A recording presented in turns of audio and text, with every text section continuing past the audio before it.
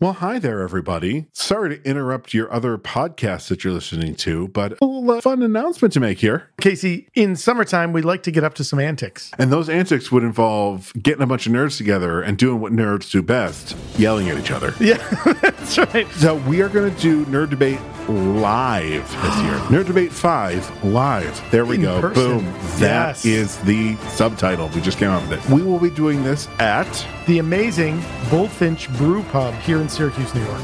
So find all the information that you need at our social media or at nightshiftradio.com. We've drank Bullfinch's beer before. Dave, the brewmaster at Bullfinch, makes amazing beers. Check out the amazing stuff that's happening in Bullfinch. You can go to bullfinchbrewpub.com. Come join us on Saturday, July the 29th at 7:30.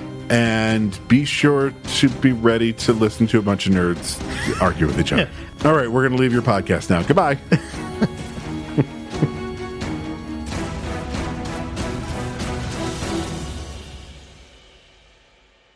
Part of me feels like, why fuck with it? Like, we've got I think it. This is good.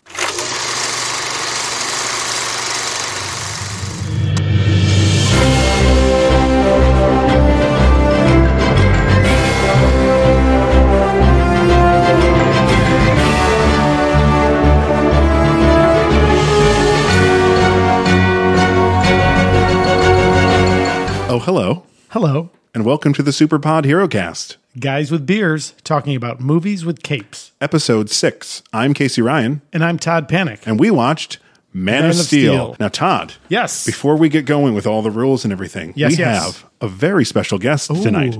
He is a 2012 New Jersey Tony winner. He has been on Broadway with two of the people from the last movie we did. X-Men. Yes. Sir Patrick Stewart and Sir Ian McKellen. And also, he's my brother, Colin Ryan. Hey, thunderous applause. First time, long time.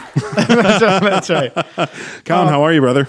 Good. How you doing, bro? Good, man. How did you like this movie? Oh, wait. Oops, that's a spoiler. Let's take a moment, though, to acknowledge. Go ahead. Colin, so Colin and I are meeting for the first time. Colin is our guest tonight, but he is not physically here with us from the Sanctum Sanctorum here in Syracuse, New York. Colin, I'm a disembodied hologram that appears when you push it. No, sorry. I'm just on Skype. Yes. And Colin, where are you appearing from this evening? Bloomfield, New Jersey. Hey, right, let's give it shout out to Bloomfield. Our brand new house. Yes, congratulations, by the way. Congratulations. Those are some pretty serious geek credentials. Yes, sir. I mean, so this is a geeky podcast. We know this. But you got Professor X and Magneto. True. I mean, if we had sponsors and mics that we were willing to risk, that's a mic drop. That's a mic drop. However, we don't have sponsors. Once again, if anyone would like to sponsor us, we are available. Please, God, please. So, all right. So we've got a first guest. This is very exciting. Yes. Magic of Skype. Colin is here. So before we start, yes, let's go over the rules again. We're going to go through, talk about the movie. We're going to do it less book reporty like we did for The Crow. I think that went a lot better. It's, only a half an hour I need to cut out of that thing. And then at the end, we're going to go through and talk about the Rotten Tomatoes score for the movie, plus a couple of extra questions that I came up with for the podcast. Sure. So they are most valuable player, favorite character, best scene, one scene we would like to cut, and my personal favorite, actor having the most fun. Great questions. I love them. And then at the end, we will also talk about the Rotten Tomatoes score. But now I will say that the Rotten Tomatoes score for this movie, Man of Steel, is a 33%. Oh boy. Ooh. Really? I thought it was I looked it up. I heard it was higher. 33. 33 audience, yeah. Oh, you went audience. Okay, hang on. I thought the critic was 55. The critic was 55. That's what I went with critic of 55. Okay, so the Rotten Tomatoes. We should probably the calibrate audience on thing that. is just 33 for the Jesus reference. Oh, sorry, I'm skipping. No. Save it for the end of the podcast. Oh Come no, on. there's so much Jesus allegory in this movie. This will be the beginning, middle, and end, and you have to take that up. First of all, how dare you? The critic score is 55. 55, which is still way shockingly not a passing grade. No, that is an F. Squarely an F. Have you considered Barber College? That's it. That's right. That's right. Thank you. If only we could work Roadhouse into this podcast. All right. Roadhouse and Spaceballs. That's my goal. Every single episode. We'll make it. All right, so that's those are what we're going to do with Man of Steel, but we can't jump into the movie yet because we are guys with beers talking about movies with capes. So, Todd, what are we drinking tonight? Ooh, very exciting. So, first of all, here in the Syracuse, New York area, the place to go for your beer selection in Camillus Township 5 Branching Out Bottle Shop. So the great folks at Branching Out, husband and wife, hooked us up. It's the very best kind of pre-production work to do, beer shopping, right? So what's the right beer? Yeah, right, absolutely. There's far worse ways to prepare for a podcast. So what is the beer that would be perfect for Man of Steel, Son of Earth, Son of Krypton? So we have Elysian Brewing Company out of Seattle, Washington, Space Dust IPA. So a little bit about Elysian, right? They're a brewery. They also operate 4 restaurants in the Seattle area. I was surprised to get a Seattle, craft brew here in Syracuse, but Branching Out speaks volumes for Branching Out. Yeah, Branching Out never disappoints. So now, what I really admire about Colin's dedication is, so we told Colin last night what we were drinking, and in the wilds of New Jersey, Colin, was your mission a success? I looked it up on Untapped app, and they said they sold it at the liquor locker, and I drove 5 minutes. 5 minutes? Oh, my God. I'm sure you meant 5 hours. I'd had this before. Elysian has pretty much full coverage here in the New York. Oh, nice. Yeah. Excellent. Yeah. And you are a Tapped app user, correct? I do use Untapped. Yeah, I'm going to have to I'll friend you on Untapped, Colin. We'll have to trade notes. Oh, boy. Beer nerds. All right. So we are guys with beers. Let's clink. Perfect. Yeah. Oh, it's very nice. That's a good beer. I'm not a huge fan of a hoppy beer, but this is just the right amount of hop. It's got a nice little bitterness to it, much like the Man of Steel himself. That's right. It's a little balance. But it's bright, unlike say this film. Yeah, but, I see what you did there. Well played. Yeah, I've never known anything from Elysian not to be balanced. So even though it's definitely hop forward, I feel like it's very smooth and drinkable. Yeah, I would drink this. Agree. I would drink this again. Yeah, it's a good totally. beer. Yeah, add it to the list. We'll add it to the list. All right, and now reshoots and reactions. Casey, Colin. Yes. Every film has reshoots. Every film, right, including Justice League. Why would our podcast be any different? Right. We're not perfect. We're fallible. You did it, buddy, on the first try. First take. First take. Nobody's perfect. That's right. That's right. So in the past, we've shared a couple of things that folks have weighed in. Errors that we made, we've addressed. Also, reactions. Folks have shared some thoughts with us, we've addressed. But we've got a couple more for tonight. Reshoot number 1, mistake we made in episode 3, which was X-Men. Our good buddy Josh pointed out that during one of our riffing exchanges, we referred to my favorite Martian, Todd. I'm sorry. Thank you, Bob. I referred to him as Ray Walton.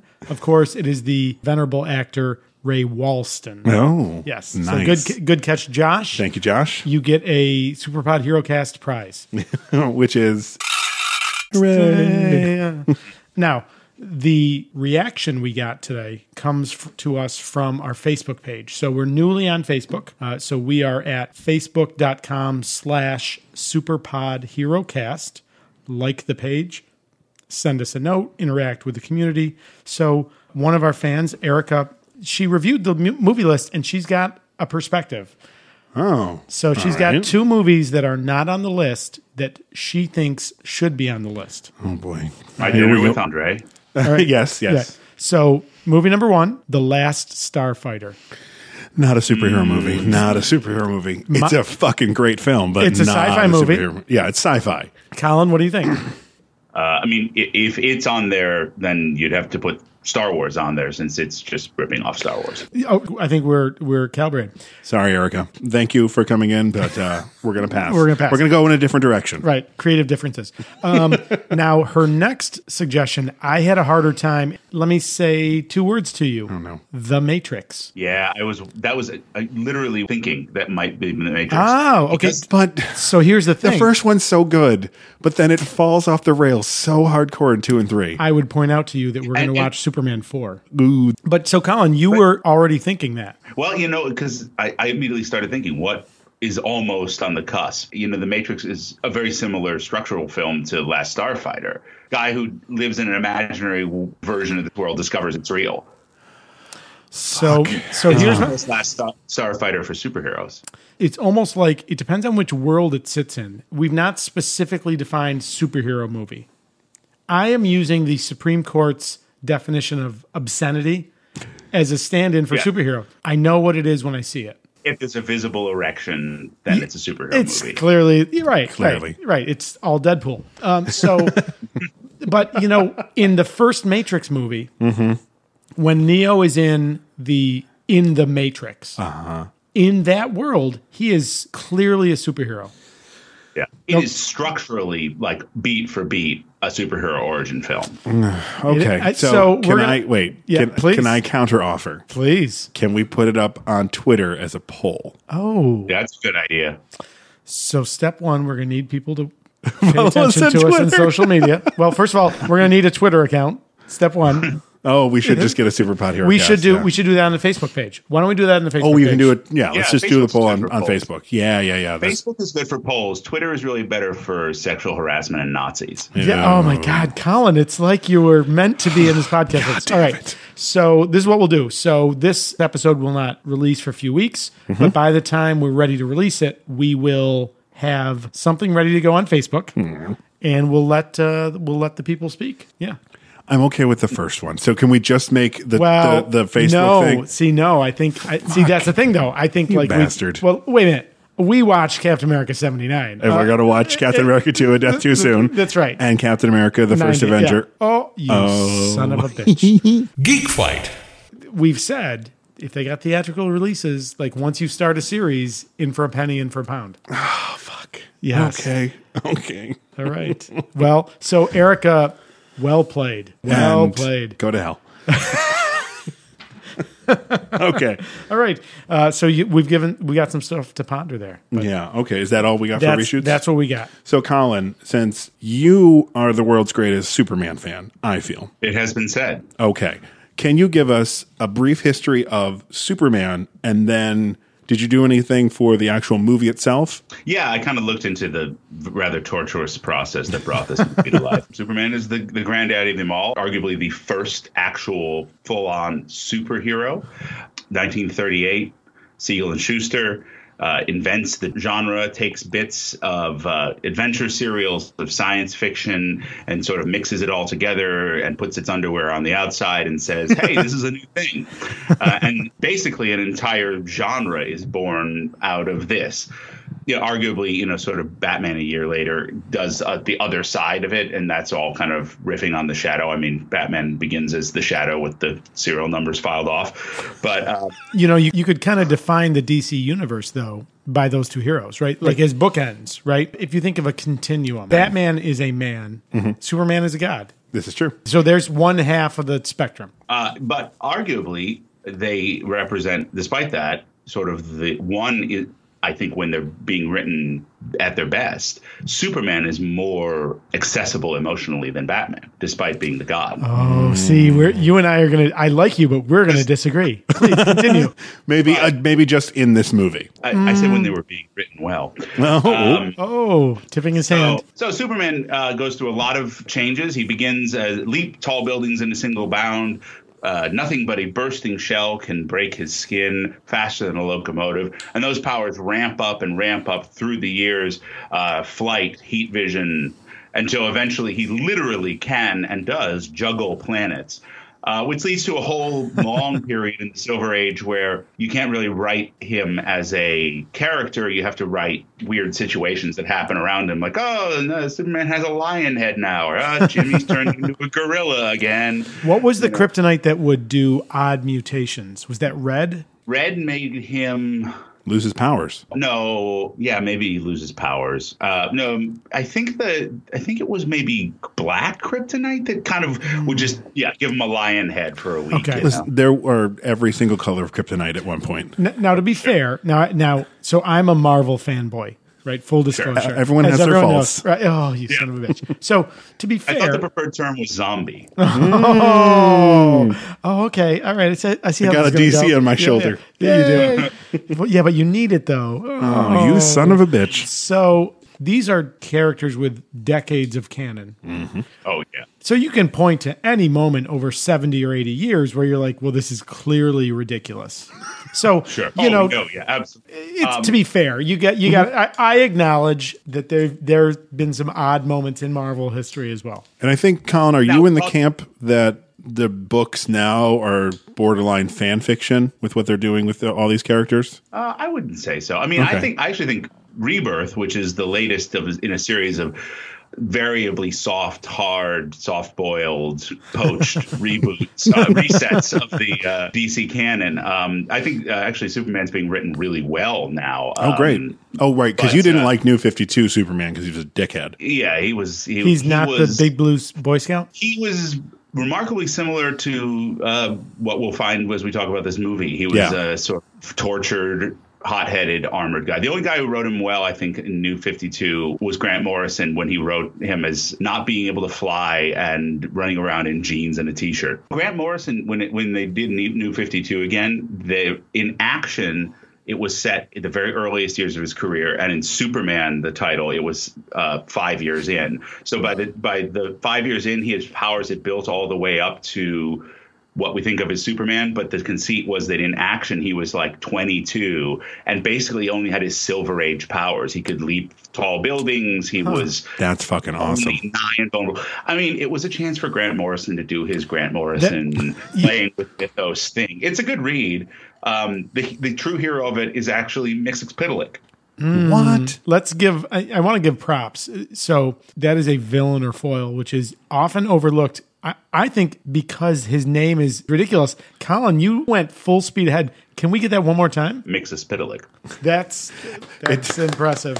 So one of the things that's been a hallmark of Superman and DC in general, but Superman's been a real bellwether for the way they've done it, is a series of reboots.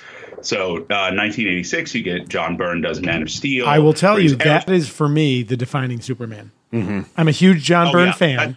That's as good as it gets. Actually, I love everything John Byrne did with the Justice League, that whole Dark Side, that whole piece. For me, that's as good as DC gets. Yeah. The immediate post-crisis years, I'd say like 86, 87 through 94, 95. But basically from post-crisis to 0 Hour, that's the sweet spot. Since then, it's never been consistently as good. There have been, you get the right writer and the right artist, you can have these great runs, but they were really telling. I mean, and that was the era where there were at one point 5 Superman titles being published, 4 of which were monthly, 1 of which was quarterly, so that every week of the year there was a Superman title, and there would be a small S symbol on the front with a number telling you the reading order, because it actually interwove the whole thing. Not necessarily it was all serialized, but say the B and C stories and the background characters. If Perry White was having trouble with his wife in one thing, it was going to show up in the other. It was almost similar to the design of the Marvel Cinematic Universe. Yeah. So we have a new piece of audio equipment that allows Colin to appear in our audio mix. It's working very well so far, knock on wood. Yeah. So I already pitched my brother Matt, who lives in Florida, that he needs to appear. My brother Matt hates the movie adaptations. He wants a direct translation from the comic to the screen, yellow spandex and all. Yeah, boy. He's a little extreme, in my opinion. However, he has an interesting idea that I kind of subscribe to, and I think characters like Superman, Batman, Captain America, they fall into this mix where his opinion is you should really retire these heroes, let them be legends, and occasionally step back in. But how do you tell 70 years worth of stories and continue to be interesting and relevant without all of a sudden Captain America is now an agent of Hydra? Or Batman pisses himself. Right. Oh, yeah. Well, that's just don't let Kevin Smith too close. Cacophony was great. His first run with Batman was awesome, but I have not picked up that one because I don't want to see Batman piss his pants. I mean, I would definitely say that the best Superman stories, and I think this would apply to certainly a lot of superheroes, but the best Superman stories since that sort of 0 Hour fall off have been things that, for one reason or another, are standalone. You got your all-star Superman. Even last year's American Alien, which was Max Landis's take on a young Superman that was... it was very Max Landis, but it was but in a kind of good way. I mean, I like Max Landis. It's just for most of the movies that I've watched of his, the third act, it just crumbles to pieces. This really brings up a thing that crystallized for me as I was watching this film. And my new operating theory is Hollywood is terrified of the superhero genre because it is the youngest film genre. The second youngest is musicals because sound took a while to catch up. But other than that, every other kind, romance, comedy, romantic comedy, westerns, spy thrillers, they've all been being made since the 19-teens.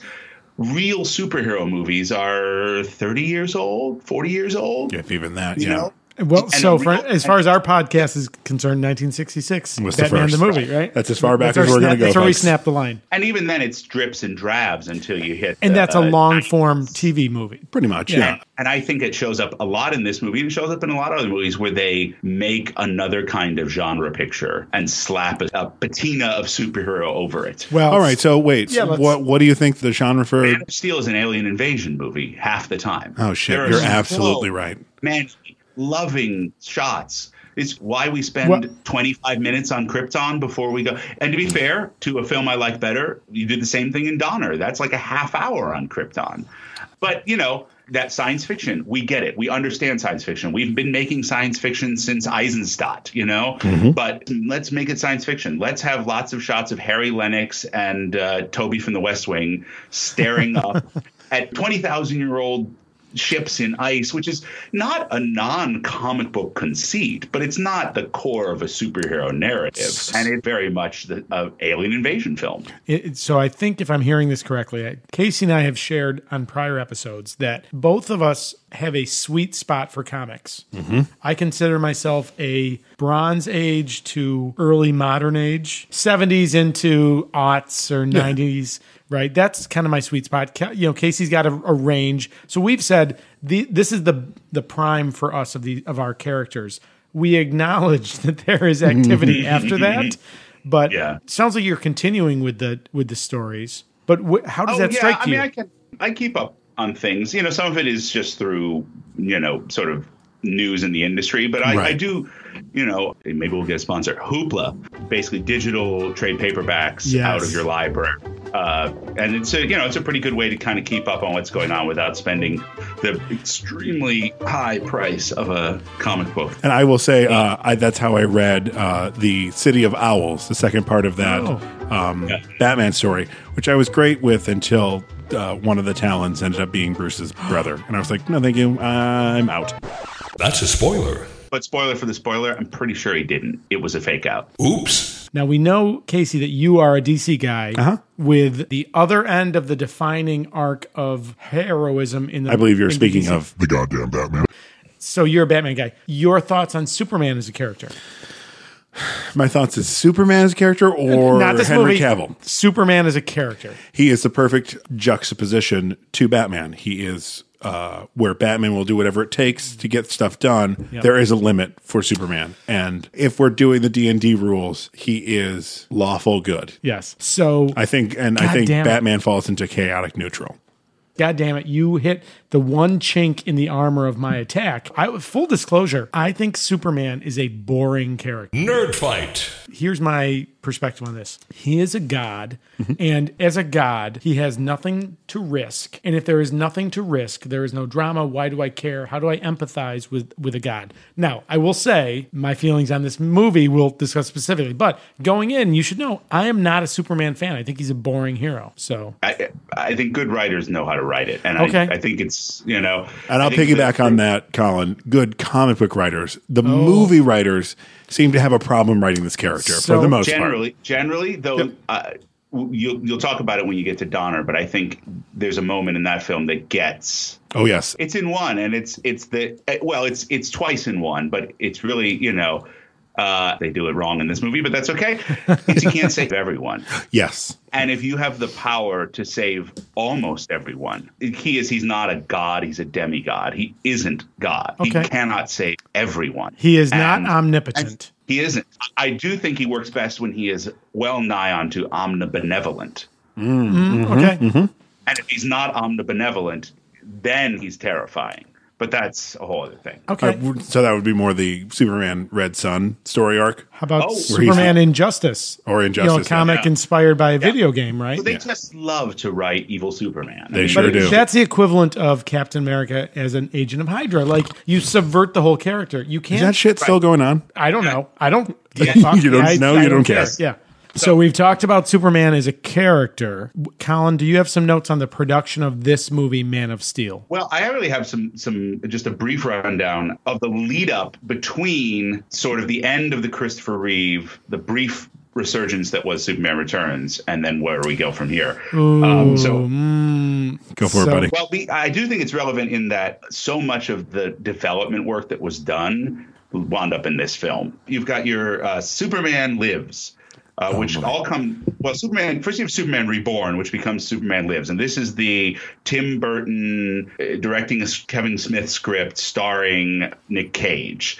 It's kind of insane, and this is where you get your giant spider and all the great Kevin Smith stories that come out of it. But you also get this recurring obsession with he's going to die and be reborn. He's going to die and reborn because, hey, that sold a lot of comics, kids. That occurs after Death of Superman at Doomsday's hand? It's right after Death of Superman, which the only reason Death of Superman happened in the comics is it was supposed to be Wedding of Superman. But at the time, Lois and Clark, the television series was running, and Synergy, they wanted to make sure that they happened at the same time. So they said, well, what are we going to do? We haven't killed them in a while. Cool. Oh, get the fuck out. I never knew that. Oh. That is why there was a Death of Superman. Instead, it was supposed to be the wedding because they'd been building to that for about 5 or 6 years. Right. And that was when they finally created a real romance between Clark Kent and Lois Lane. Right. That did really involve Superman.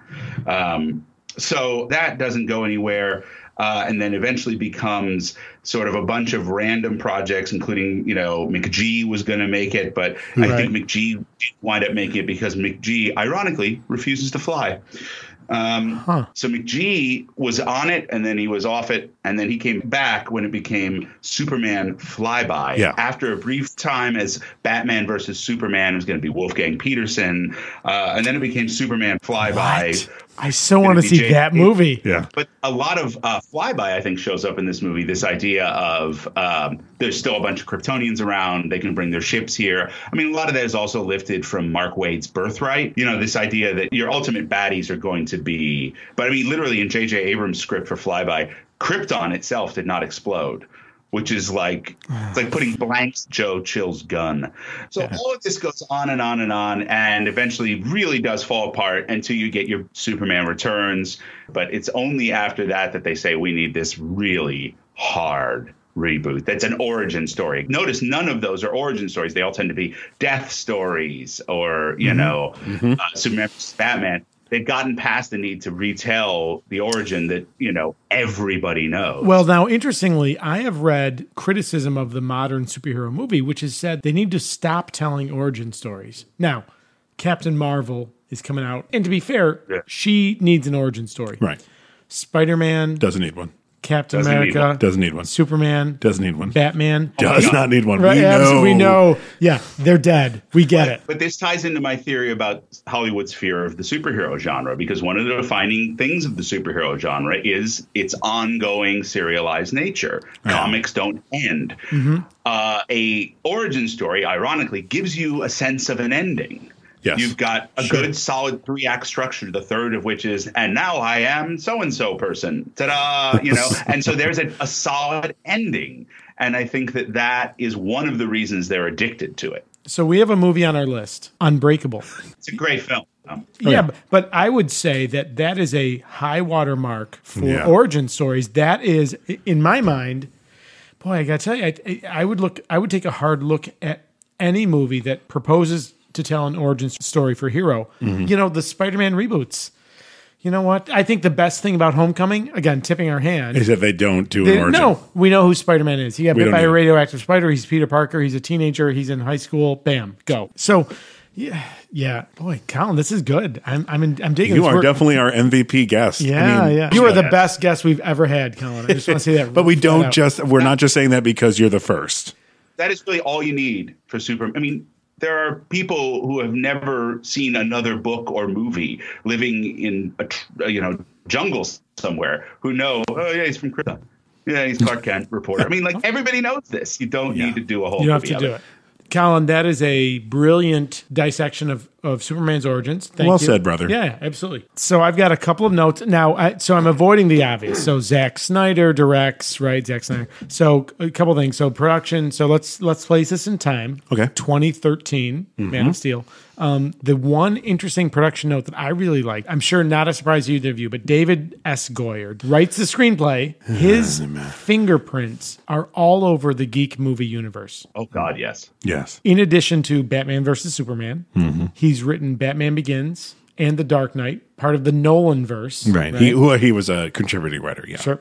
Ghost Rider, Spirit of Vengeance, which is on our list. Jumper. Did that end up on our list? I need to go back and take a look. I feel like Jumper needs to be on your list. Jumper, it's got Samuel L. Jackson in it. Right? And it's got Hayden Christensen. Ooh. Oh, wait. Is it Samuel L. Jackson? Fair, though, no, I have never seen Jumper, but just based on that ad that I saw a lot, it seems like a superhero movie. You're right. He has superpowers. We're going to have to go back and look. So he wrote for Blade the series, which was a TV series on Spike. With some rapper as Blade. Yep. And I did not write his name down. I'll look it up. You look it up? Yeah. He also wrote all of the Blade movies. Oh, God. How bad? Sticky Fingers. Wait, I'm sorry. Was that Sticky Fingers? Fingers. No, Fingers. Blood is quite sticky, guys. Easy, guys. He also wrote The Crow, City of Angels. And finally, he directed Blade Trinity, which is often acknowledged as a breakout role for Ryan Reynolds in terms of the superhero genre, right? Agreed. Because that's when Wesley Snipes would not appear on set, so Ryan Reynolds would just riff and improv as if he were there. I didn't know that. Oh, yeah. By the way, correction from your X-Men episode, the character's name is Hannibal King. You're referring to the half-human, half-vampire detective Hannibal King. Yeah, Hannibal King. He's Hannibal King in Blade 3. Is he really? Wait, that's a comic character. I did not get that. Yeah, no, he is a comic character. Absolutely. Awesome. So I am a proud owner of Doctor Strange number 62, in which Doctor Strange uses the Darkhold, which is a grimoire of dark magic, to reverse the curse that allows vampirism in Earth and destroys all of Earth's vampires, including Dracula, as he's attacking the circle which they're reading. And Hannibal King is this half-human, half-vampire detective who is saved because he has never fed on human blood. So they are able to revive him. They give him like a blood transfusion of human blood. Oh, fuck. That's cool. In my mind, it's a defining Doctor Strange issue. He was in a 90s series called Darkhold Redeemers that was literally all about finding pages from the Darkhold. It's such a great bit of arcane Marvel universe. So I think we've addressed the character's history, a little bit about the production. I feel like we're about ready to go into the movie, except guess what? My glass is empty. Oh, no, mine is too.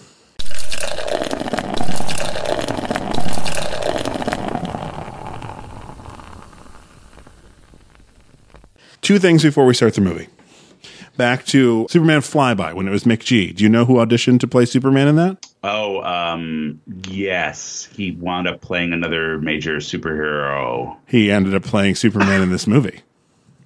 Oh, did Henry Cavill audition then? Yes, and there is a picture floating around the internet of him in the Chris Reeve Superman suit, like hanging out in a dressing room. You're like, holy shit, you look like Superman even here. That's amazing. Look, skipping ahead, I think he could be a terrific Superman. And I have my theory. I cannot wait to get into this. I have my theory real quick, and again, this will get cut. Yeah. I think with his rebirth in Justice League, I'm hoping we see the Superman that we've been waiting for. Might be. Auditioning for Feora was Gal Gadot. She was cast, but had to drop out because she had a baby in her belly. Zack Snyder loves his possibly Israeli brunette, heavily accented women, and that's going to in this. And you got your Gal Gadot. I mean, he loves it. Well, we love Gal Gadot, so thank you, Mr. Snyder. Yes, Gal Gadot, exactly right. So I did have one interesting casting note. I didn't think of it. Connie Nielsen, who eventually ended up in Wonder Woman as her mother, was originally slated to play Martha? Why did you say that name wrong? No, his actual mother. Oh, Lara. Yeah. Oh. And of course, the person who plays his biological father, Jor-El, Russell Crowe. Oh. Okay, so we're getting into it. Let's get into it. All right, so let's start the movie. And now we're pleased to bring you our feature presentation. This movie starts. I'm going to start, as I always do, with the title credits. You do. I do. True. This has a 60-second logo opening. It's a cool effect where it goes from WB to Syncope to DC to one other one and then into the movie. But 60 seconds is way too fucking long. But one of these days, my buddy Ryan, who Casey knows, we want to make a film that's just like 15 minutes of increasingly ridiculous vanity logos. I kind of feel like never actually fucking starts. Doesn't Deadpool perfectly skewer that trope, right? Absolutely. Yeah. And thankfully this movie doesn't then show us those names again during the film, like, yeah, we got it 10 seconds ago. Thank you very much. Would you have been okay with it if you had a Sir Patrick Stewart voiceover of Krypton, a planet of advanced civilization? I thought you were going to say a Dutch angle, and I was going to tell you to go fuck off. That's right. That'll be later. Let's talk about the core harvest. So they switched how Krypton is being destroyed. It's not. Man, what is it originally, Colin? It's not core harvesting, right? I don't think it's. Is it anything? Wasn't it just unstable core? I think it's just unstable old planet. Okay. Yes. Which makes sense because Krypton, red sun. Red suns are older than yellow suns. It's just an very old civilization. I know occasionally they actually get real science in there. #science. I don't think that this is the first retelling of this story to put a sort of, hey, we are responsible for this environmental peril. Oil drilling. Yeah. Which is not a thing. It's rather heavy-handedly delivered in this film, but I don't object to it as an idea. Mm-hmm. It's also not the first time that Byrne was the one who sort of said Krypton, who was the first one to say, ooh, maybe Krypton was a dystopia. Sure. Full of eugenics and weirdness. So there's a lot of weirdness. Oh man! But we said Russell Crowe. So I mean, he's right in the beginning. Second face, right after literally the very first shot is a woman giving birth. Right. So I'll say flat out, Russell Crowe rocks it. And I have this note throughout. I want a Jor-El prequel movie. I don't care how it connects. I want more. You just like Russell Crowe as Jor-El. Yeah, he's phenomenal. Oh my god, he was at one point in the late '90s, mid '90s, attached to the various developing Superman lives. I did not know that. As a possible Superman. Ooh, no. So good as the father. He was a huge star then. But he would have been a terrible Superman. I don't think he would have worked. But. No, he's perfectly good as Jor-El. He was quite the action hero. Yes, this is the most actiony Jor-El I've ever seen. But at the same time, and so you referenced the harvesting of the core. So we learned that Krypton is dying not because of age, but because of a choice. They have taken energy from the core of their planet. Their own science and technology has doomed their people. They interestingly set up Jor-El as the moral voice of science, which we often associate science as an amoral pursuit, right? Knowledge has its own rewards, like science is an absolute value. And when we get to the Marvel Cinematic Universe with Ultron, in Avengers of Ultron, right? Like, so I've written on my blog about Ultron as the extension of the atomic weapon, right? So Robert Oppenheimer, father of the atomic bomb, is famously said to have remarked on the testing of the atomic bomb, I have become Vishnu. Todd, let's try that again. Yeah, I've become Shiva, the destroyer of worlds, right? Yeah. So in that context, science is often the artifact of our own destruction. In this movie, Jor-El, the scientist, is speaking against science as the tool to destruction. He has opposed the tapping of the core. Right. We find out the eugenics. And we find out that he has opposed the eugenics. He has opposed the scientific design of the birth and reproduction of his people. So he represents, in my mind, a very nuanced scientist that you don't often see. Like I feel like it's an easy to fall into, like, oh, science is bad and knowledge must be fettered. And he's borderline philosopher. He's a moral philosopher and scientist that happens to do science. Yeah. Yeah. Sorry. Thank you for that riff. Sorry. So, Colin, these are what the riffs are like. Yeah. This is what I have to edit, Colin. I do think. You said it's not just that it's dying because it's old, but I do think they mentioned that the reserves were gone. We had to tap it. It's definitely portrayed as an old civilization. I mean, we don't ever see young Kryptonians really.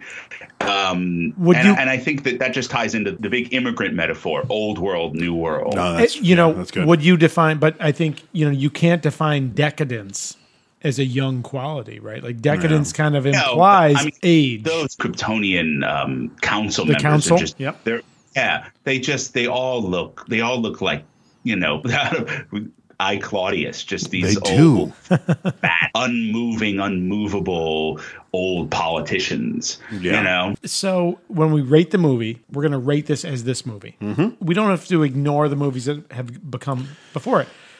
In the Donner Superman, yes, Krypton is this crystalline, clear, like everything's glassine, clear, icebergs, transparent icebergs. Yeah. In the Krypton in Man of Steel, it is this dark, earthy, colorless. And I'll jump ahead. So everything in this world seems like it's black and desolate and all that stuff, and that's fine. So where does Superman get the color in his suit when it's on that 20,000-year-old spaceship? Why does that? And why was there no explanation?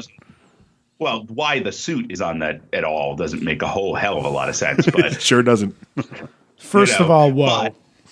Well, you could hand wave at, we used to like color on Krypton, but no, I mean, it definitely feels like Zack Snyder's obsession with desaturated color is just, he's like, I can create a whole world that doesn't have as much of a defined iconography as the rest of the story. Wow, what if we just do brown?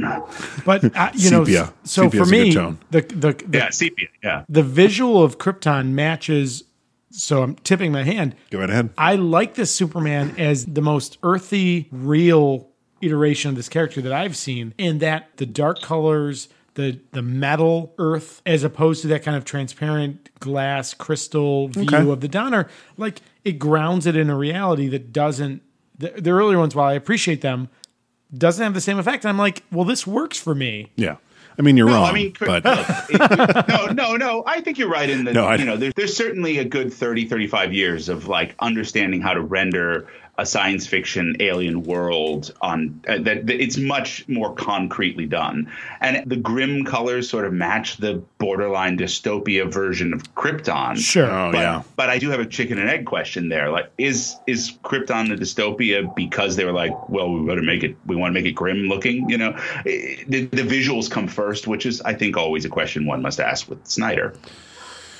I would say probably 75% is story before visuals. There's a 25% mark in this movie that Zack Snyder just does the shot because it looks fucking cool. Yeah. But no, I mean, I don't have a ton of issues with the way Krypton is portrayed in this. It's a viable take. It takes from a lot of different things, and it's after Jor-El dies. And let's be honest, this film continues the long tradition of being like, my father. Also, there was a woman somewhere. And so, Lara is an afterthought, just as mothers often sadly are in these things. How much do we hear about Thomas Wayne? How much do we really hear about Martha Wayne? Why did you say that name? Once he's dead, I'm like, okay, can we get to Kansas, folks? Well, can the planet just fucking blow up already? I care about Krypton really only as much as I care about the spider that bites Peter Parker. You know what I mean? Like, the spider's dead, Ned. I don't need to know what the spider had for breakfast. Was it a light breakfast? That's why he was bitey. It's just not needed. First of all, how dare you both? Thank you, Bob. Point of order. I would point out that I defy you to make the argument that at the moment in which Jor-El decides that he will save the legacy of his people and he goes to take the Codex, the genetic map of Krypton, and he reaches for it, and it is an ancient skull. Tell me that in that moment you're not like, well, what is the story behind the fucking skull? Well, I have a question, and Colin, maybe you can answer this. Is the skull supposed to represent Brainiac? In a better film, yes. Oh, you son of a bitch. Yes. Instead, it was just like somebody on the design team was like, I don't know, make it look like Lucy. But isn't it like panspermia? Like, doesn't it raise the question of like, do we as a people exist? So there's, the theory of panspermia, that there's this seed that's been sprinkled throughout the universe, and that we are basically seeding. Oh yeah, panspermia. I thought you just wanted to say panspermia. Why he looks human? Yeah. So are they our distant ancestors? Here's the only question that's really raised for me by the Codex, the skull. What is Jor-El's motivation? Oh, God damn it! Yes, I don't know that part. Does he want to restart the Kryptonian race, or does he want to just keep it from Zod so Zod doesn't restart it in his own way? This is a recurring theme in this film. Is like the Codex is a giant problem with this movie. No. The Codex. What does any given character want at any moment? So I have trouble telling that. Jor-El wants to save his people. He first, to the council, says, "Look to the stars, like our ancestors did. There are habitable worlds within reach. We can begin by using the old outposts." I posit that he is taking action to ensure the survival of his species. Later, when Clark has to make the choice of... Spoiler territory. You're right. Thanks, Bob. Preserving Earth or preserving the Kryptonian legacy, Jor-El points out they didn't tell him that right away, that they wanted him to understand his dual legacy so that he could choose. But again, he has an eye on the continuation of his people. This is where you get into this weird problem that happens when you try to make an alien invasion movie out of a superhero movie. So Siegel and Schuster, right, he came from another planet because at the end, they don't even have a yellow sun radiation thing in the original version. It's just like on that planet, they were real strong. Sure. Really? Okay. Oh, yeah, absolutely. And they don't ever go deep enough because, again, who cares what the spider had for breakfast? They don't go deep enough to even think, well, wait a minute. If these people can send a rocket ship all the way here, how come only one of them got away? If they're like that advanced in space travel and because that doesn't make a lot of sense. And there's a little bit of lampshading in the direction of, well, we used to be out in the stars and now we're not. But why did Jor-El not just build a slightly bigger ship, right, and like put all those things on it, all the little pods? Yeah. So back to the sun thing. So the sun on Krypton is yellow. It's not red. Yeah, right. So instead of making it the red sun and all that, it's just that Earth's sun is younger. And so, therefore, he'll soak up the radiation, and that will make him stronger. So you have stumbled on literally the only problem I have with this movie is because now, again, so we're all geeks, right? We're willing to suspend disbelief, which you have to in this genre. I think we're all sticklers, though. You must have internal logic. Whatever rules you establish for that world, you have to be consistent throughout. And that's where this movie falls down later, is I feel like it's not the sun. There's references to Earth's atmosphere. Also, right? Like what is like that's the part where I feel like it falls down. And that's where what I'm saying, Jor-El, and it will become an even bigger problem with Daddy number 2 when we get to Pa Kent. It's just, what do you want? What is your motivation? It's like what you seem to want changes from moment to moment. First of all, how dare you disrespect Jonathan Kent? Bob? There's a flag on that play. Thank you. All right. Todd, don't you think it would be a slightly tighter film if we did not have another 10 minutes of Krypton after Jor-El dies? You know, where maybe Michael Shannon could say, I will find him 6 times instead of 8. I will find him! So Michael Shannon is chewing up the scenery, and I got to tell you, I love it. But here's my problem. I love it. While we're on Michael Shannon. Yeah, please. Russell Crowe equals British accent. Michael Shannon equals New York accent? Where the fuck is he from on Krypton? Krypton has many different regions with many different. It's important to remember that they are all populated only by white people. Oh no! You know, that's this film does not have a lot of diversity. Perry White accepted. The council. No, you're right. And they're all white there dudes. are no non-white Kryptonians portrayed in this film. That's tough. You know, shame on Man of Steel. 50 years ago in Batman the movie, we had a person of color with a significant interaction. So with what you're Batman. saying is Batman is better. That's what I'm hearing.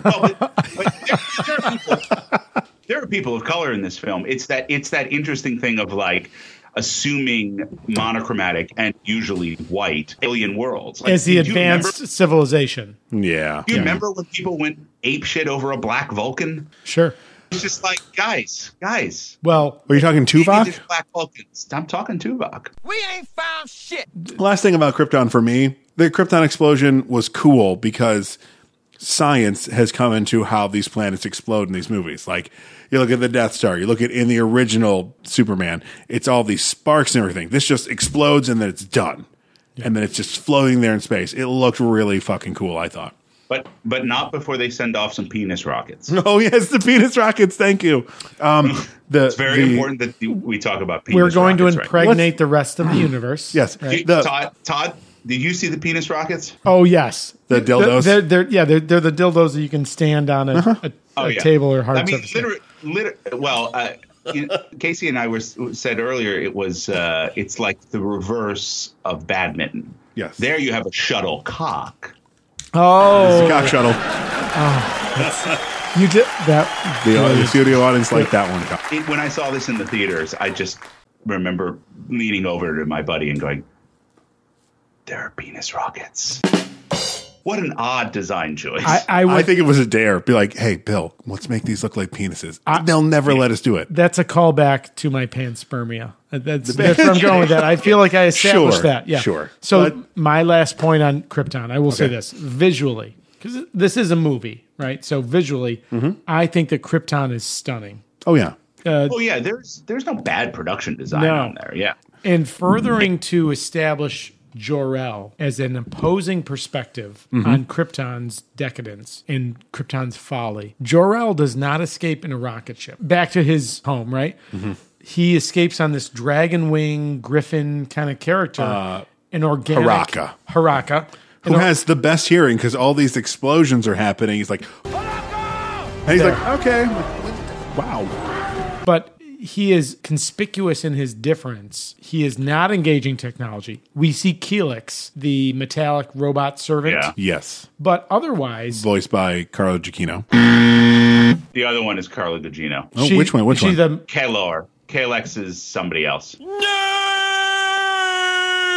Kalex is actually, believe it or not, a comic character. He winds up at the Fortress of Solitude in many versions. Oh, is he the little droid thing that follows him? Okay. But John Byrne did him. Yeah, exactly. He's on Supergirl. He sure is. His counterpart, who is basically Lara's maid-in-waiting, robot maid-in-waiting, that's Carla Gugino for some reason. Because Carla Gugino? She's in Watchmen. Oh, and she's great in Watchmen. I don't know what camp you sit in, Colin, but... No, she's great in Watchmen. So one last point, and then I'll get off Krypton, right? I want to give credit to foreshadowing and setting up a world and setting up a theme. Again, Jor-El is science as a moral voice. He will contrast the next time we see this Superman on screen in Batman vs. Superman Dawn of Justice, in which science, as exemplified by Lex Luthor, is the voice of immorality, which reckless science will end up creating... I don't think he's ever called Doomsday in the film, but the creature that will kill Superman, right? Yeah, but they have to call him Doomsday because they get sued if they call him Grey Hulk. Right. Or the cave troll. They have a cave troll. But think about like how they've set... Again, all of these things, I'm like...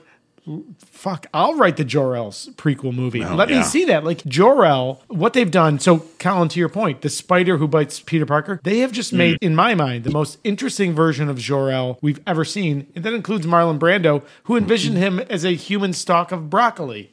Toaster. Oh, I heard bagel. Oh, and I heard toaster. Right. See, we all heard something. Yeah. Let's say he said them all. He's rather asleep. Right. Yeah. He can't even pronounce the goddamn planet right. He pronounces it not Krypton. Krypton. We're going to go to Krypton.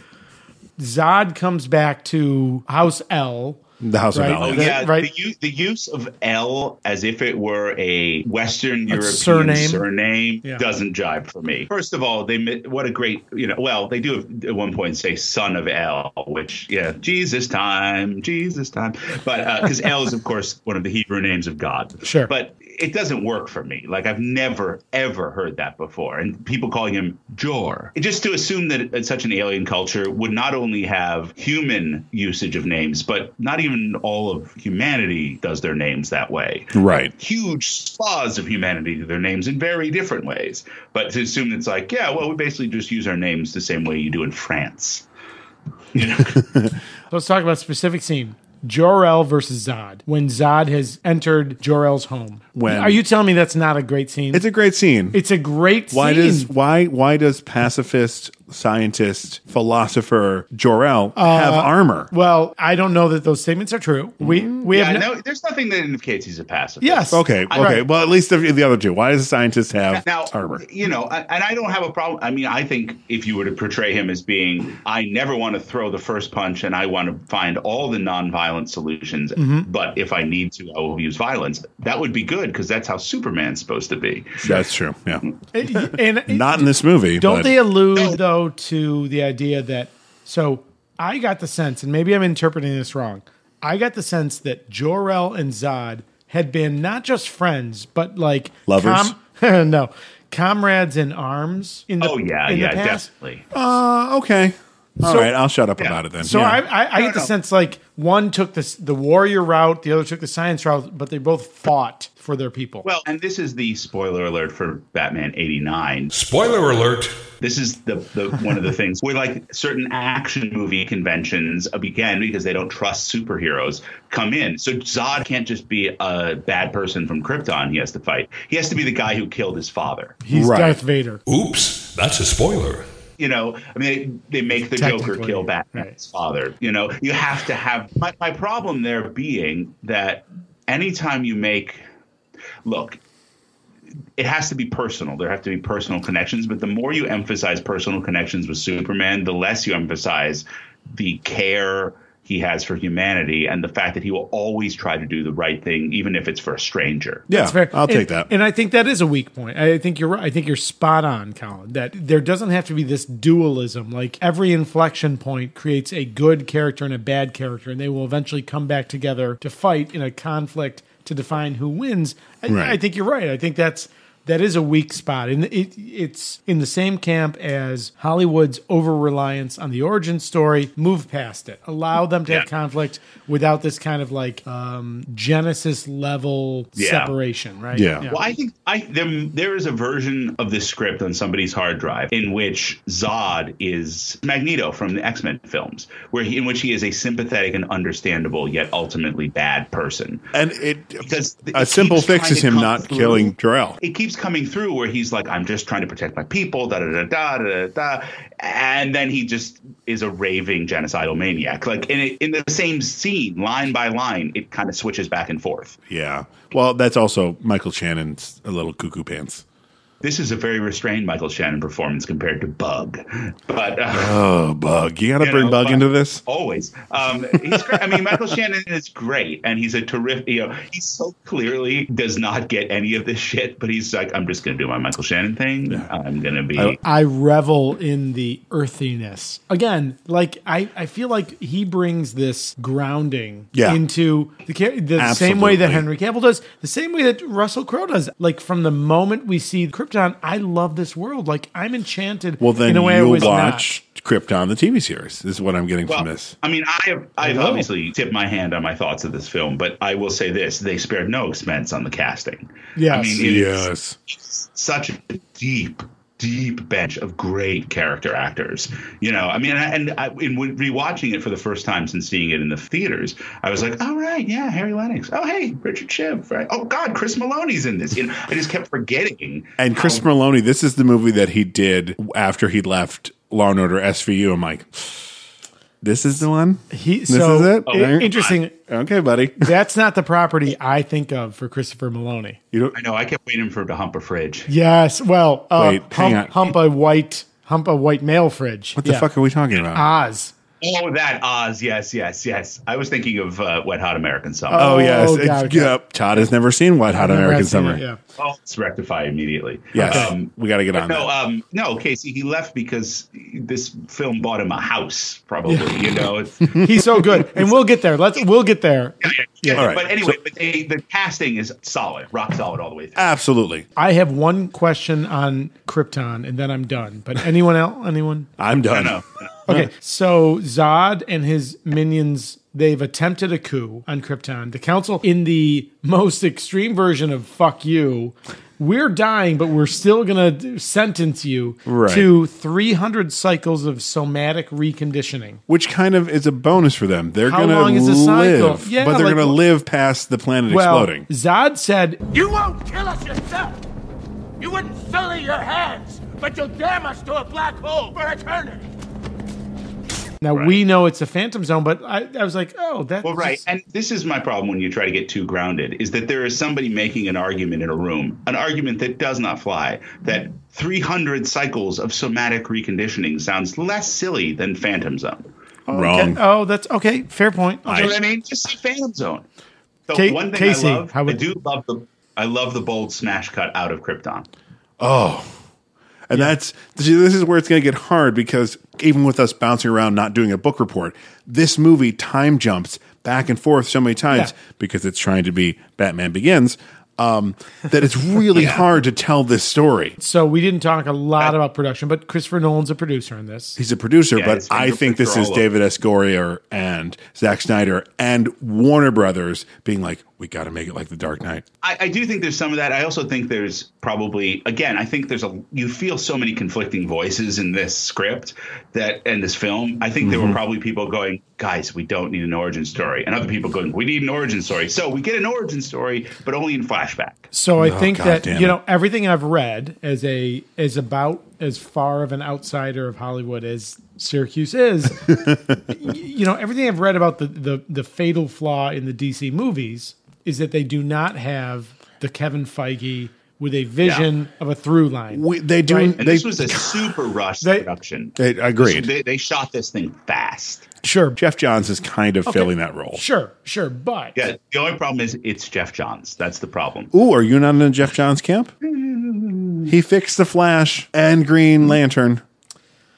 Fixed? Yeah, I think so. So we keep reading reports of DC, not Jeff Johns, not X person, but DC, the studio. Well, that would be Warner Brothers. Warner Brothers, the studio, right? Ordering changes, reshoots, whatever. So as someone who aspires to creative work, I am very skeptical of the idea that you can do creative work that is excellent by committee. And I feel like agreed, when the decision and the voice starts to diffuse through this broad audience of every person with a producer credit gets to say, right, then you end up with like the lowest common denominator of what's interesting.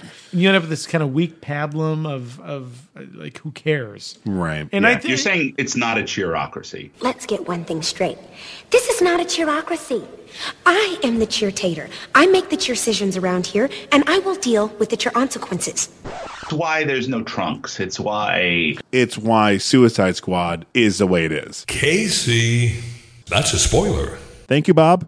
There's way too much interference from the studio with that movie. It's why all sorts of annoying things. It's why Krypton is all white. It's why both sets of parents, and the third, if you think of Zod and Feora as his dark, evil parents, have a 20-year age gap between the man and the woman. It's why, it's sort of cliche Hollywood nonsense. Yeah, Russell Crowe is a lot older than that woman playing Lara, and yeah, I caught that, but I didn't think about the fact that Diane Lane and Kevin Costner are so much age difference. Right, because you only see Costner in flashback, and then when Diane Lane is aged up, everything's so washed out in those muted colors. How do you tell? It's very difficult to tell. Yeah, I'm just staring at how pretty Diane Lane is, so I get distracted by her. Martha, why did you say? Hang on, let's pause for a second. Colin, do you get the joke we're doing there? Oh, yeah. Okay, yeah, I know you haven't seen the movie. I just wanted to make sure. Totally spoiled on that movie. Yeah. I've even seen the meme about Aqua Martha. Oh, well played, Colin. You got your brother. Well played. God damn it. I did think as I watched it again, when they did that hard smash cut to the fishing boat, I was like, oh, good. They're getting to the meat of it. Now, I love the middle third of the Donner film. It's probably the best part of the movie, but just you do not need to do this, especially given that their telling of his youth is the toughest part of the film for me. I'm glad they kind of broke it up throughout. So, I think you're spot on. So we first see I refer to him as Clark throughout because I feel like that's his Clark identity, at this point, yeah. Right? But we see this heroic Clark entering the control room, ripping the door open to rescue men on a burning oil rig in the middle of the ocean. So they have clearly taken shelter in place. In this control room, the door is literally ripped off the hinges, and literally on fire is this bearded, hairy chest, earthy Superman. And two things about that. Zack Snyder and Henry Cavill pushed for him to have a hairy chest based off the 90s Jan Jurgens. Jan Jurgens look. Yeah. I was so happy. I'm like, chest hair, hooray. Yet another point in grounding this character. The usual permutations of human male biology. Chris Evans looks awesome as Cap. But there's no way a dude in 1942 waxed his chest. That's true. First of all, Colin, how dare you? A little respect for the living legend, the Sentinel Freedom. You could fry an egg on that thing when he comes out of the machine in the first movie. So this is not the most homoerotic podcast we've ever had. Nope. That still goes to Captain America. Still goes to Captain America. Same character, oddly. I don't want to examine that. Interesting. Move it along, guys. So they have attacked what, for me, is the weakest spot in Superman as a character, right? He's this sterile god creature, and they give him a beard and a hairy chest. I'm like, he's a guy. This movie makes him more of a man than I've ever seen in any portrayal of Superman. But to go back, it's interesting because you mentioned that you've read Byrne's Man of Steel, right? Love them. Yes. Are you talking about the clean? And that's right. Well, I'm talking about the way it ends. It's only the last of the 6 issues in which he finds out what Krypton is, who Jor-El is, any of that, and he learns it, and he says, "I'm glad to know it." But I'm Clark Kent, a guy from Kansas.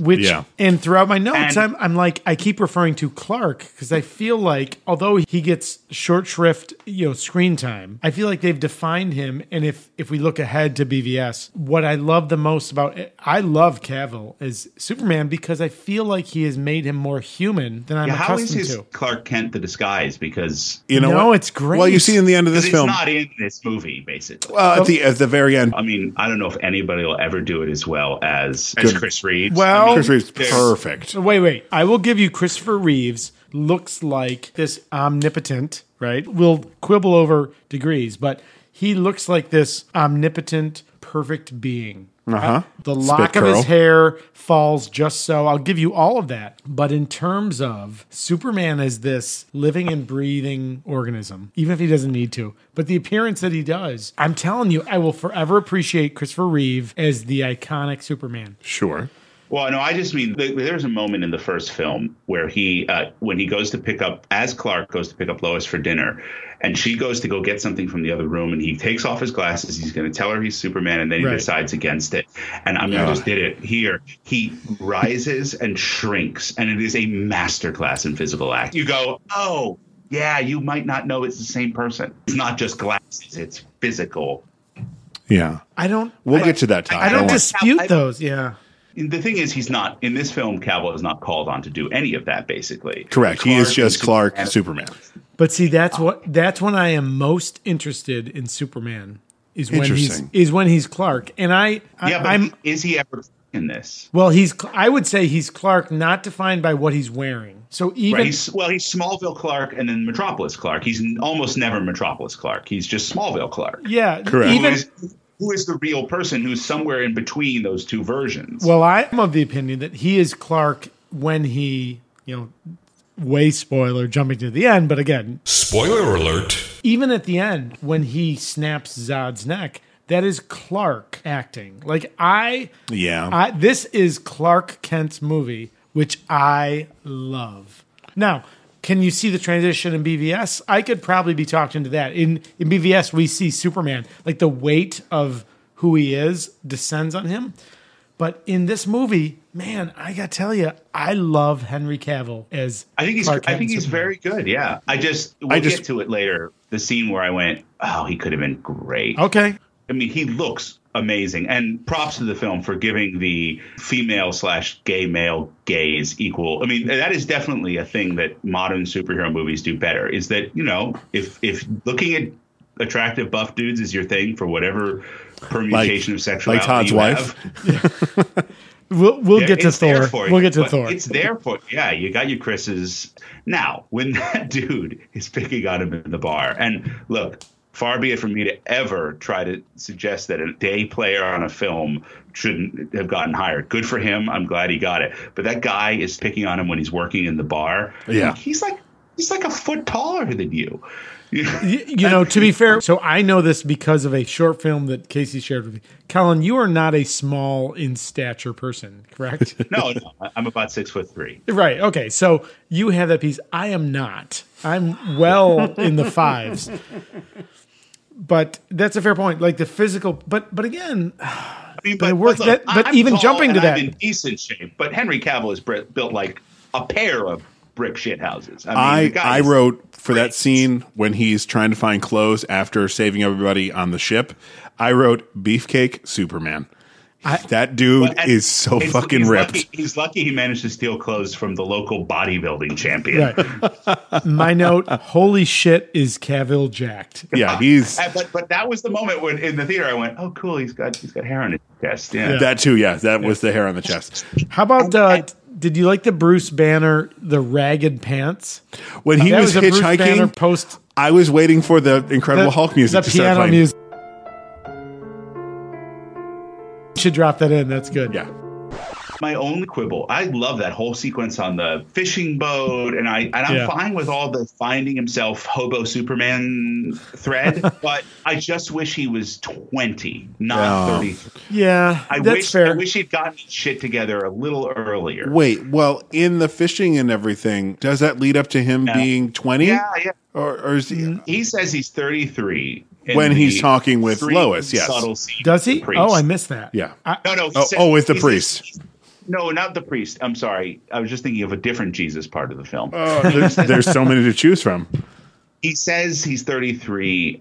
He says, General, I've lived here for 33 years. I'm about as American as it gets. Or something like that. He definitely name drops that. But my feeling of the film is that from mopey fisherman through the end of the film, it can't be more than a couple of weeks. Oh, see, I disagree. I think Jonathan dies in the tornado. Casey. Yeah, we'll get there. And then he leaves. During which he's like college age. He's like 18, 19. Right. But then so when he's on the fishing boat, I think that's like 25. And then he ends up as working at the place in Antarctica. Which, did you catch his fake name when he's working at the Antarctica station? Let's try that again. Excuse me, he's in Canada. We're back in Canada. I thought that was in Antarctica as well. No, because he takes the ship and takes it to Antarctica. Oh. Joe? It's Joe. Is that for Joe Shuster? Oh, quite possibly. That's what I wrote. I'm like, is it Joe for that? Or because it's the first common American male name they thought of. But one of the two. Can we go with the second? Can we give some props to this movie for that? Please. See, in that case, he should have, instead of Greenhorn, been called Jerry on the ship. But that would have been so fucking cool. But I would prefer that he just become Superman before 33. That's fair. That's fair. I'm right with you on that. Superboy, and there are, if you'd like to explore the internet, legal reasons he is not. There's a lot of copyright stuff that goes with. Is this similar to? So Marvel has a terrible track record of selling off bits and pieces of characters. Is this similar to Marvel's history? It's Siegel and Schuster sued for the rights to Superboy, which was created after Superman, and they managed to convince a court that it was a distinct legal property and was created under a different contract. It's why you will never, probably ever see a DC comic publish Superboy, The Adventures of Young Clark Kent in the Past in Smallville. You'll see his son as Superboy. You'll see a clone as Superboy. But you can't do that without basically the character being owned by the Siegels. Interesting. So listen, Siegel and Schuster got fucked really hard by DC Comics. As every comic creator has. Every comic creator ever read Cavalier and Clay for many reasons. Yes. One of them. With the exception of Stan Lee, who is arguably not even the creator of a lot of those properties. He just put his name on it. Many people would argue was doing the fucking. That's right. That's right. He was the dick. Yeah. Speaking of which, so on the bus torment goes in the water scene. Did you catch the insult that Pete gave to Clark? No. Dick splash? I don't even know what that means. What does dick splash mean? It's cum. All right, so it's cum, Casey. Cum. Is it? If you happen to be well endowed, it's when you drop it into the water as it's standing. So was he just complimenting Clark? He's like, "Hey, Clark, I saw you in gym today. Dick splash." Bounce, bounce, wow. All right, so you brought up the bus, so I think it's time to talk about it. A, it always makes me think of season 2 of Veronica Mars. B, Aubrey, my wife, big fan of Veronica Mars. She will perk up at that. B, this is where our real troubles begin. For me, I mean, I'm with you on this. I mean, everything about the sequence of rescuing it is great. It's amazing. It's exactly what I want. I mean, it is exactly what I want. People are terrible to him. Now, I don't know why everybody is so terrible to him. It seems a little Forrest Gumpy. It just seems like this film doesn't really like humans. Is this film wrong? Right? No, but I think Superman should show us the better side of humanity more often. That's fair. Yep. But the sequence is great. My problem is afterwards when Pa Kent says, you probably should let those kids drown. I have a big problem with maybe. With him saying maybe to that question. What was I supposed to do? Just let him die? Maybe. Oh, that's not Jonathan Kent. So here's so I feel like I'm the loyal opposition. Yeah, flat out. I love Kevin Costner. Oh, Kevin Costner's great in this movie. Colin, I don't know if you agree with that. Costner's great. It's the writing. Yes. So it's a tough question. And that question, should he have let the kids die? The answer being maybe. It is certainly more nuanced and complex than the historical. I mean, look, one of Superman's nicknames, pejorative usually, is the Big Blue Boy Scout. That's not a term of admiration, right? Like he is often. So you referenced D&D earlier. Yeah, he's kind of the paladin, the lawful good, lawful stupid version. So that's nuanced, but I don't know what the answer is. As a person who said that generally you don't prefer Superman and does like Captain America. Should Captain America, at the end of First Avenger and many other retellings of it, let that ship bomb New York so he could have that dance with Peggy? And the difference is, and here's the difference. First of all, Colin, you're not. How dare you? You're not here, but you just missed Todd like adjust and shift in his chair 16 different ways. Where's my fucking shield? That's what I just looked at for. Easy, guys. But that's the thing. They're very similar characters in that they are the people who will always find a way and always do the right thing and who self-sacrifice before anything else. Correct. There is a significant and impossible to overlook difference, though. The difference being, and now I don't acknowledge Ultimate's Captain America, who has superhuman strength. For me, the defining Captain America is he is squarely human. There is nothing super heroic about him. I believe your words were the pinnacle. He is the pinnacle of human perfection. Right. Casey's heard me once, twice, or 1,000 times in bars. Captain America is squarely the pinnacle of human perfection. He is all that we can aspire to be, but nothing more. But wait, now, did you say that counts for the MCU version? Because he holds 2 helicopters in play. Nerd fight. Listen, I take that as hero as adrenaline pumping. Adrenaline pump, really sore back later that day. Because I think that if you make Captain America superhuman, I think it takes away from the core of. I think you're right. That is a difference but for me that becomes just a difference of scale. And to me, the interesting way to tell Superman stories is he always does want to do the right thing in a world that makes that sometimes that isn't the easy way. So it's hard to do it the right way. I can't wait to hear then at the end of this movie. Careful, fellas. Spoiler territory. Thanks, Hey, Bob. thank you, Bob. But you have perfectly defined, and I think that what Zack Snyder does at the end of the movie is very good. He distills it down to a single binary choice. Right. I know how your brother falls on this one. I'm interested to see yours. For the Pa Kent's whole, should you save him, should you not? It's just the problem is that it seems confused, and it seems confused on a script level, not a Pa Kent is conflicted level. Is it possible that Pa Kent is human, though, and doesn't know? Because he doesn't say, you should have let him die. He said maybe. Like, and then I don't he gives know. some sort of huge thing about it, yeah. I feel like there's so much in this movie of like, don't keep it hidden, do nothing, keep it hidden, and then turning around and be like, you are born for something incredible. You're going to change the world. That's the How? thing. He keeps it hidden. It feels like two drafts of a script. He says until the right moment. So he keeps alluding to there's a time when you will know. I think Jonathan Kent says, I don't know what it is, but you will know that moment in which you must cast aside the constraints that you've grown with and become more than that. Okay. You will know. It will be the moment when everybody runs out of popcorn and goes, man, I could pee. Yeah. Okay, so damn it, that was good. Colin. Let's not gloss over. There's some great lines in here. Well, yeah, that's what I'm going to do. No. He then shows Clark the ship and tells him all that. And the best line in the movie? The best line in the movie is, Can I just keep pretending I'm your son? You are my son. oh, it's onions. great. The onions. Who's chopping onions in this God theater? damn it. Oh, Why is it so dusty?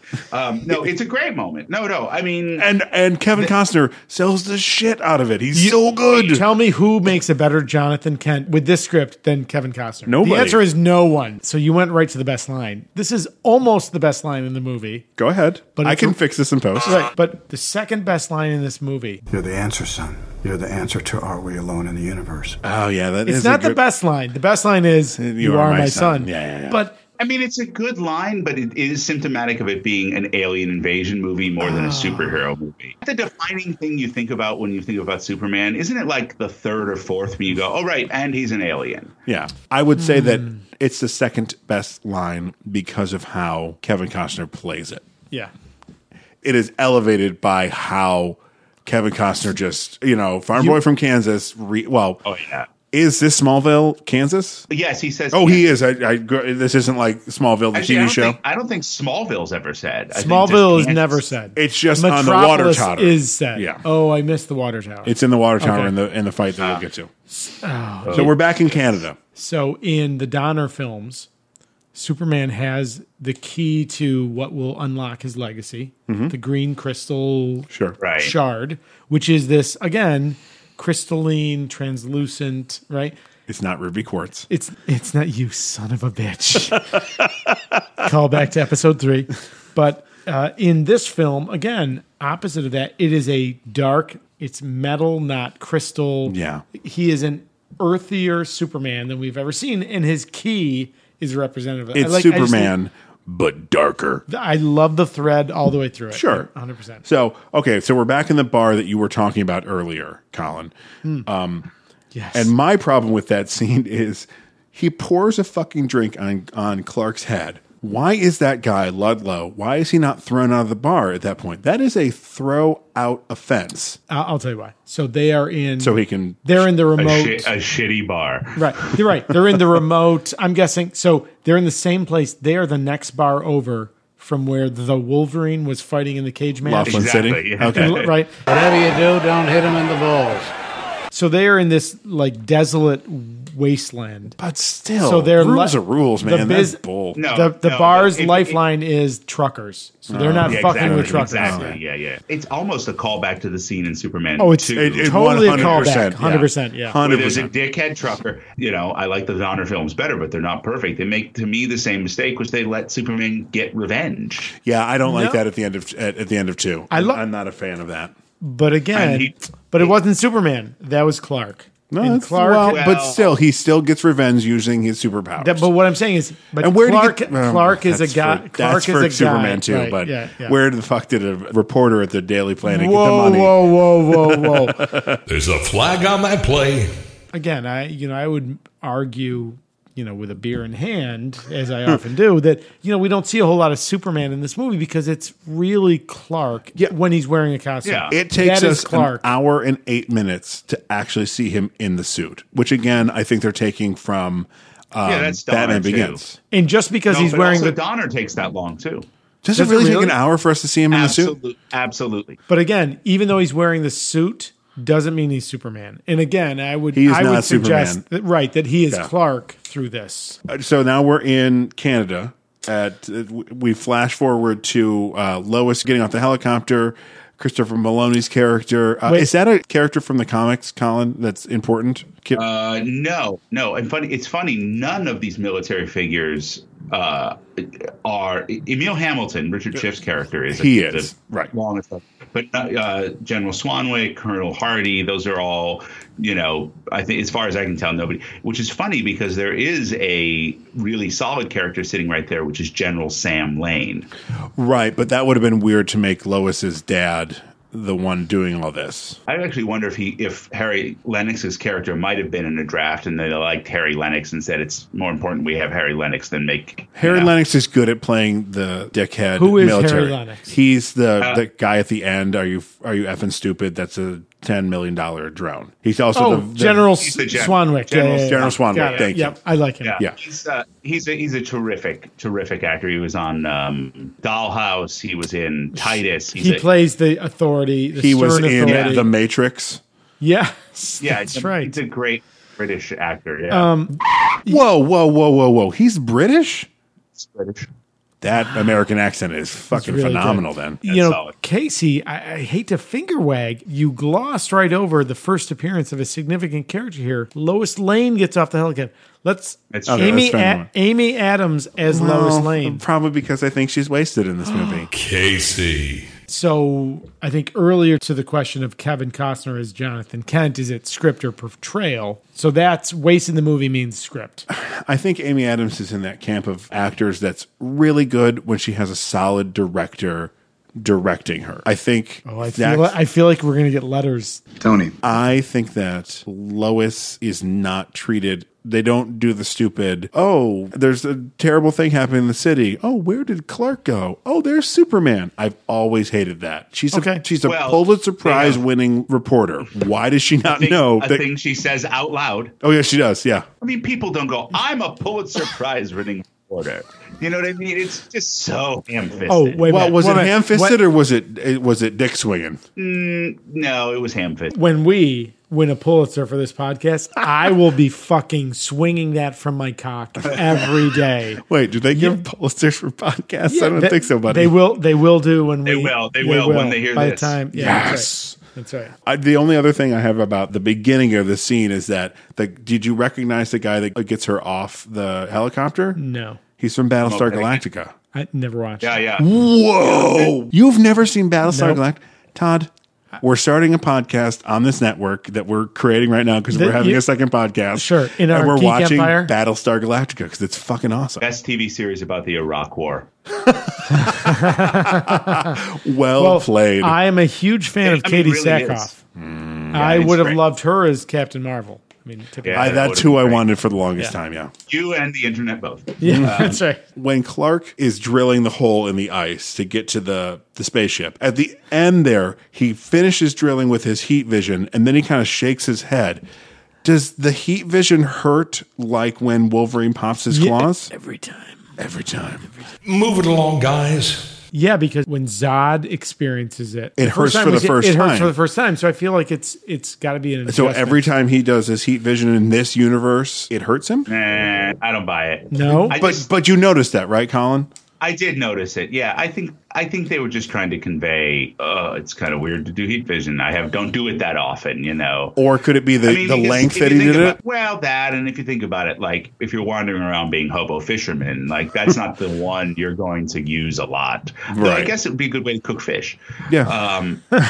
Hey, Greenhorn, how do you make this fish so nice and it's a family secret. Clearly he's not using it because one of the John Byrne things established was that he uses the heat vision to shave.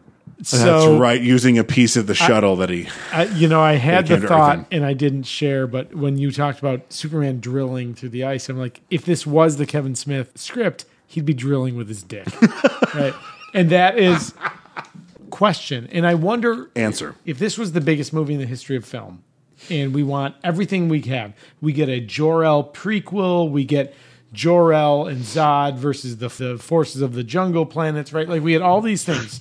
So Clark enters the scout ship, which has been in place 20,000 years. Mm-hmm. That's the ice that it's in. He goes, so he's wandering through. We get the mummified body in one of the pods. He's like, oh, it's been here a long time. The next pod he goes to is open and empty. I read about that. So that second pod was supposed to be Supergirl.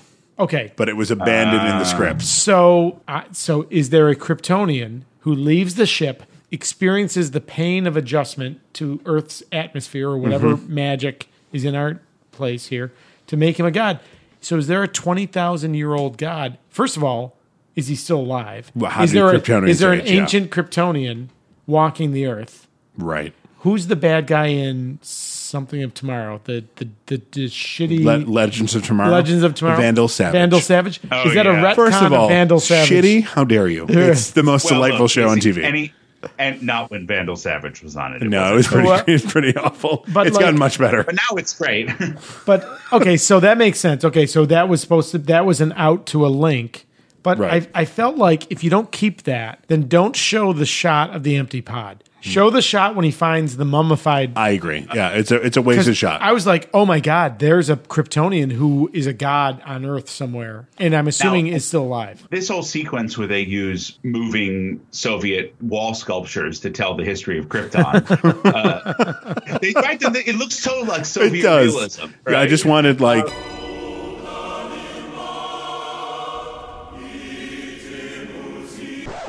This definitely kind of undercuts the idea that it was a conscious choice. The monochromatic design of Krypton was supposed to show its decline because 20,000 years ago they hadn't discovered the green. The space exploring, that whole thing that you were just talking about with the Russian statues, was that a way, again, to make it so that there might be more Kryptonians in this universe, like the Eradicator, or any of those characters? Mon-El, any of those. So that's a great callback, though, to that visual iconography of the Soviet heroic statues. That is reinforcing the idea that Krypton was a decadent culture. So that's a callback to they were not utopia. Krypton had its chance. Yes, they are a dystopia. They had their time. We are better for their loss. But then why do we care about the Codex? I don't care about the Codex at all in this movie. I'm going to put it right out there right now. It's the stupidest thing. And to show my hand, and I'll cut it out and put it at later, that is a thing I would cut from this entire film. The Codex makes no fucking sense. First of all, I think you leave it right here because it's organic to the conversation. So that's the question of nature versus nurture. So clearly the Kryptonian culture was decadent and deserved to perish. But the Codex represents nature, represents the potential of our genetics and what do we become. Okay, but it's fuck it. It doesn't need to be in this movie. All right. So we jump to Metropolis at the Daily Planet, and we see Lawrence Fishburne as Perry White. Morpheus himself flying in the face of the traditional white Perry White. But again... Which I don't recall people having a particular issue with that. No. He's great. I mean... This is one of the times compared to your Tuvok and your...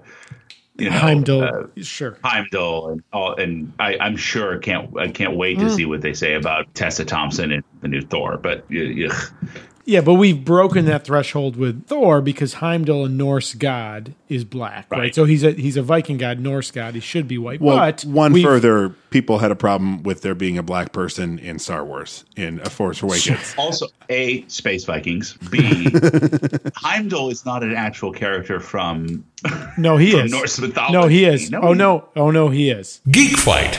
Oh, he is. Oh boy, I'm going to let you guys hash this out. I'm thinking of a different one of their space Vikings. Got it. They're quite, but no, Fishburne's great. I mean, he is. Colin, you said earlier they spared no expense in the casting. There's absolutely. not. So I think you can correctly point fingers at the script, right? But how do you point a finger at anyone cast in this film? There's no way you get Lawrence Fishburne for under $5 million. for what, 4 or 5 scenes, some of which are some action scenes. Yeah. My only issue with Perry in this is we only care about Perry White because it's Perry White, an established Superman character. Sure. But he never actually meets our protagonist till the last scene. That's true. Spoiler alert for all this, stuff along the way where he is our POV character for physical danger in the Battle of Metropolis. Right. I'm sort of like, why do we care? He's our protagonist's semi-love interest boss. And he's arguably better developed than Jimmy Olsen, who is given even less attention. Wait, do you think Janie is Jimmy? Nope. She's not, because you haven't seen it, Colin. Wait. Jimmy Olsen is in BVS. They kill him for a joke in the guy, the reporter that gets shot in the head in Egypt. Oh, that's Jimmy Olsen. And I'll say it now. That originally was supposed to be Eisenberg, and it was supposed to be like, look, this big name actor is playing Jimmy Olsen. He's dead. And it was supposed to be so shocking. The strong rumor is that originally Bryan Cranston was supposed to play Lex Luthor. Oh, no. Bryan Cranston was supposed to play Lex Luthor. Instead, he played the talking head in the Power Rangers movie. No. Why couldn't he have done both? Look, I get... When I finally watch Batman vs. Superman, we'll talk about how there's never been a real Lex Luthor on film. Well, Bryan Cranston could have been it. But here's the thing. Jesse Eisenberg, and I've argued this with many people, is Lex Luthor Jr. So I've heard you make this point. So it's not going to be the Lex Luthor that we know. Good callback again. This podcast is merely picking up where we have been years and years in bars having these conversations. So many conversations. I have heard this, but I look forward to you, the listener, hearing this. Yes. What I like about Fishburne is, Perry White's irascibility is sort of his defining characteristic. And Fishburne is just a good enough actor and been at this since, he was 16 on that PT boat in Apocalypse Now. And oh my God, I forgot he was in Apocalypse Now. I thought you were just going to say Curtis, the cowboy. No, he's credited as Larry Fishburne. In Pee-wee's Playhouse too. Yeah, Larry Fishburne. Oh yeah, just doesn't have to oversell it, or he has genuine authority, and you're like, oh yeah, that's a guy who runs a metropolitan newspaper. But actors with gravitas, right? Oh, 100%. Right? So Russell Crowe has it. Whether he has it in every role, set that aside. In this movie, Jor-El has gravitas. Yep. Jonathan Kent has gravitas. Absolutely. Perry White, Richard Schiff, Christopher Maloney. I mean, they're great. It's a terrific shorthand to have when your script Swanwick. is Yeah. I mean, again, look, if you can go buy the best talent, let's be honest, it covers. I believe it was said best by Hammond in Jurassic Park. Really spectacular. Spared no expense. This movie looks beautiful. Sepia tones aside, the special effects, even though this movie's only 4 years old, you look at movies from 4 years ago that have these kind of special effects, they don't hold up. Everything still holds up in this film. There's not a moment where I'm like kind of showing the pixels there. So there's one moment around this point that I wanted to talk about. It's the scene in the bar where she talks to her blogger friend. She leaks after. Yes. So I assume you both caught the name of the blogger. Woodward, right? Woodward. Famously. Woodburn, right? Funny portmanteau. Woodward and Bernstein.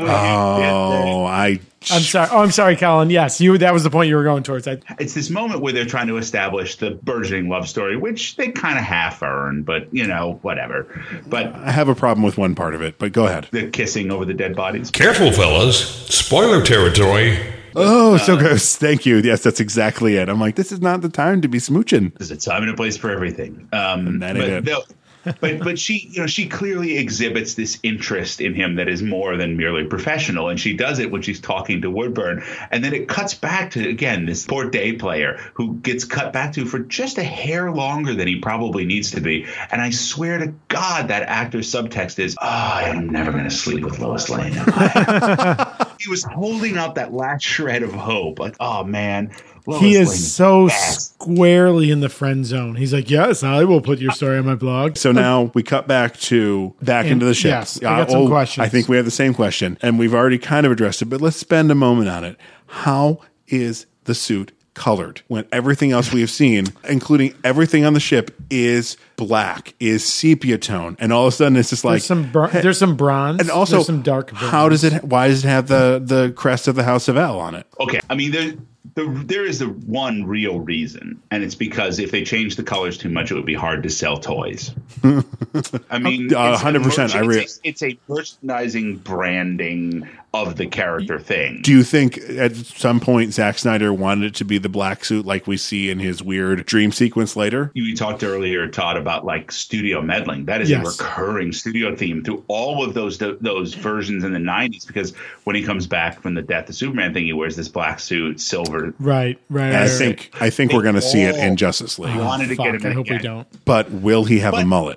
If he doesn't, if he doesn't have a mullet to go with that fucking mustache, I think he's going to have beard, long hair to just really beat us with the dead horse that we've been beating. That this is an analogy for Jesus. Yeah. Right. Super Jesus. Super Jesus. So I have a theory. Okay. This scout ship is 20,000 years old. I think we've said that a couple times. Right. But all of a sudden, Jor-El's ghost appears. He clearly is tied to the key, which Clark had in his possession, which we saw Jonathan give to him when he showed him the ship. This is your legacy, right? The answer to Are We Alone in the Universe? Okay, so clearly everything that Clark needs is tied to that key. My assumption, including like the motif of the battle armor, it's almost like a cascading style sheet on a web page. Like, oh yeah, I load this and this puts my theme across everything. The only issue I have... At what point is that recording made? Because Jor-El is killed unexpectedly. He knows that Zod killed him. In one of the walkthroughs, he's like, Zod killed me, right? Mm-hmm. I think it's a little hand-wavy. Yeah. And again, super hand-wavy. What does he say? Like, I am your father, Cal. Or at least a shadow of him. Okay, fine then. I guess. And where I'm going to at the end take points away from the movie is because of the internal logic that I don't like. Jor-El's ghost appears. His consciousness... He's overtaken everything. Yeah. Right. Jor-El 2.0 takes over the operating system of the ship, which they kind of get into later, where it's like, if you purge that program, and then he's gone. Yes. And that's killing him forever. He makes the suit using the matter replicator, basically. Okay, so when it was turning around, I needed a moment where we see it still forming transporter style on Star Trek, where like you see parts of it being built. It seemed like it was just like in a closet in this ship. Or like even him saying something to the effect of, this is a piece of the world you came from, but I've done research on this world and these colors will speak to them, or something like, you know what I mean? So Jor-El, or the Jor-El 2.0. I like what Colin said. That's up there with Tony Danza Dick Double. He's like one of those hologram concerts. Yes. Later on, Jor-El is talking. He knows a lot about the people of Earth. He does. So he's a lurker. He lurks. Nice. He's a peeping Jor-El. So does the key, which has been on Earth for 30 years, does the key have the ability to monitor internet traffic? That's a good headcanon. I'll take that. Right, so the key has been monitoring digital knowledge, which means, has the key seen my dick? Yes. That's the question. Oh, yes. Has the key seen Clark jerking off? Yes, it's totally seen it. Definitely seen Anthony Weiner's dick. Yes. Okay. Well, to be fair, that's not a high bar to clear. A lot of people have seen Anthony Weiner's dick. Colin, you made some interesting points earlier, which I think are absolutely spot on. The whole Christ mythology that appears throughout this. In a few scenes, we'll get to as much in your face of Christ on the cross, right? Oh, boy. But and I mean, that they actually had like packets that went out to churches about how to take people to special screenings and then talk about the film from a religious angle. That does not surprise me. Directly to churches. Fucking Puritans. But there's in my mind, even more interesting mythology at play here as well. And so we've referenced Heimdall and Norse mythology. Yes. So let's not think about the Marvel Thor, but the mythological Thor. The actual Norse god. The Norse god. So Thor is the child of the sky god Odin and the personification of Earth, Gaia, or Jord, as she's often referred to in Norse mythology, a giantess, this Earth mother. Jor-El says flat out at this point, you are the child of both worlds, Earth and Krypton. So Earth, this grounded, Gaia, Earth, rocky substance, and Krypton, the sky world. Right. And again, we've got some points later on that are hallmarks a little more directly to Thor, the movie, that I was like, oh, there's some interesting parallels here. I noted that there. See, I think they really left behind the better mythology for it, which is he's Moses. He's put in a basket amongst the rushes, which is the ship that goes, and he is found and raised by other people.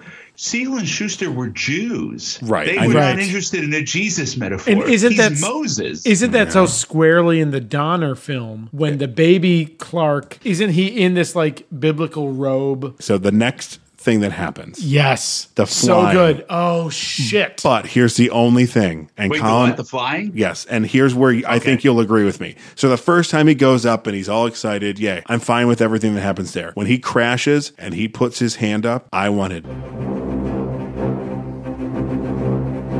the John theme. Williams theme. They're using it in I'm not happy with how it's being used. No, but they agree that it's iconic music. Like the Hans Zimmer score has its moments, but it's kind of forgettable. Colin, the flying sequence, look, I mean, I'll tip my hand. It's the best fucking sequence in the film. Oh my God, it's so cool. Yes. And to the point where it ends with the Donner flying over Earth and going back in. And I'm like, oh my God, we're back in the...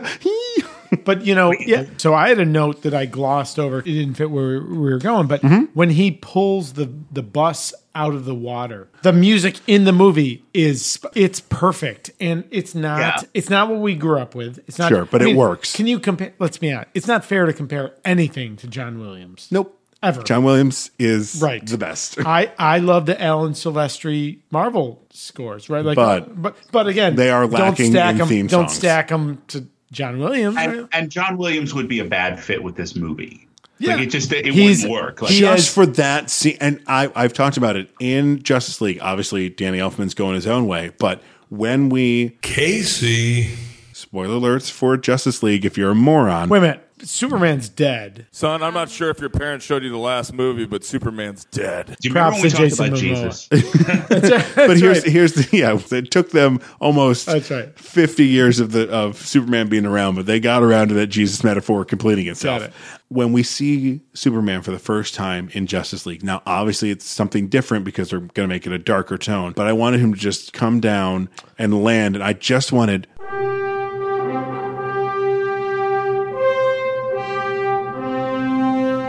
all I wanted. Sure.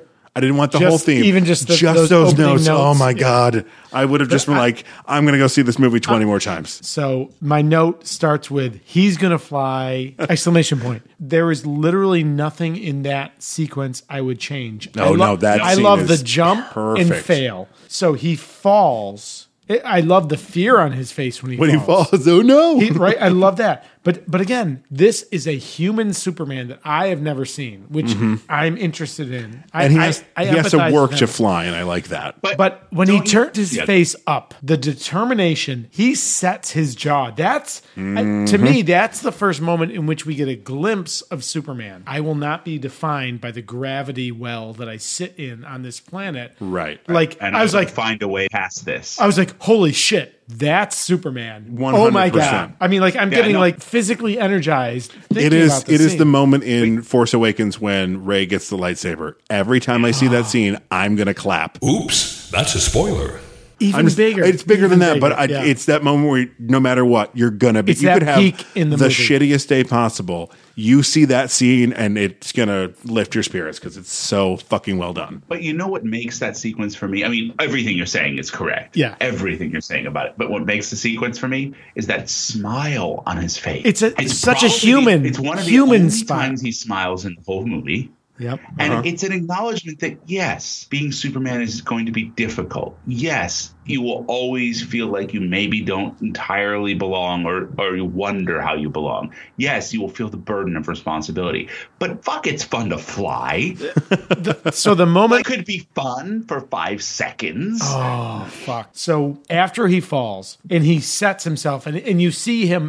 So you see Henry Cavill, the actor. You see him, I'm fucking flying, right? Yeah. And you see the fist push down. Press into the earth, and you see like the pebbles tremble. He pushes himself up and launches. Now, very interestingly, stepping back, production note, this movie is 10 years after the last best revision of what flying looks like on film. Do you know what movie that was? The Matrix. The Matrix Reloaded. Where he does the same thing. He does the exact same thing. And it's the 2 times that we actually saw Clark fly on Smallville, it was the same thing. It was to push against the Earth's gravity. I'd be curious, when was that in Smallville? Because post-Matrix. Was it? 95% sure. Okay, so I remember Matrix Reloaded. I remember the hype about that. And then I remember that scene. And I remember thinking, if you were Neo or Clark, like, they got it. And then in Man of Steel, absolutely, they fucking get it. Like, that scene featured prominently in the trailers, and it gave me a lot of ultimately dashed hope for this film. If the whole movie had that feeling,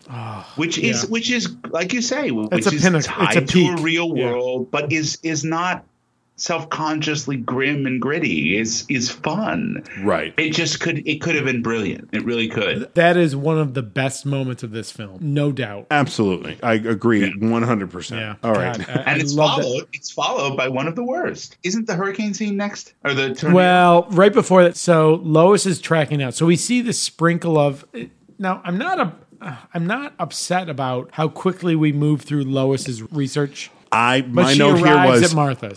Lois is being a real reporter. She's not just like, I wonder who Superman is. She's fucking going out there. She's asking people. She's doing, and Colin, again, you haven't seen the director's cut, but we get this moment in BVS too. We see Clark being a real reporter, finding stuff out about the Batman. Yeah. That's the stuff I love. It's one of the things that I don't love about this film. I like the reporter stuff. I like Clark Kent being an actually good reporter. I like stories of Lois Lane. Well, then you'll love it in BVS, because they spent a lot of he interviews like 6 or 7 people about the Bat, and you're like, oh, there we go. That's Clark. He is a reporter, regardless of if he's Superman or Cal. When we get to this movie, it's going to be interesting. I can't wait. So it's not important, other than Lois does research. She finds Martha. Martha, why did you say that name? This was the moment when I first saw it, where I went, oh, she is never going to not know Clark Kent is Superman. And I'm okay. Totally upend that. And I'm okay with that. I'm okay with, because I mean, I can't. It doesn't bother. It's the least of the problems for me. Well, you said the T word. Let's get to the tornado scene.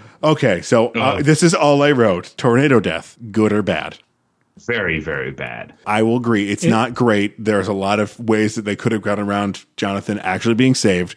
But the way that Kevin Costner sells that, just the holding up the hand and the shaking, I'm talking about it right now. I'm getting goosebumps. It's so well done. It's a shitty scene, but God damn it, does he sell it? You can quibble over the script. You cannot attack Costner at any point in this movie. Absolutely at all. Especially the Costner thread of this. But tons of this movie is like bad ideas or half-baked ideas being executed well on the day. But so I will say, this was the first movie. Do you remember? We are all so fired up about this. I love this. This was the first movie we saw in IMAX, Todd.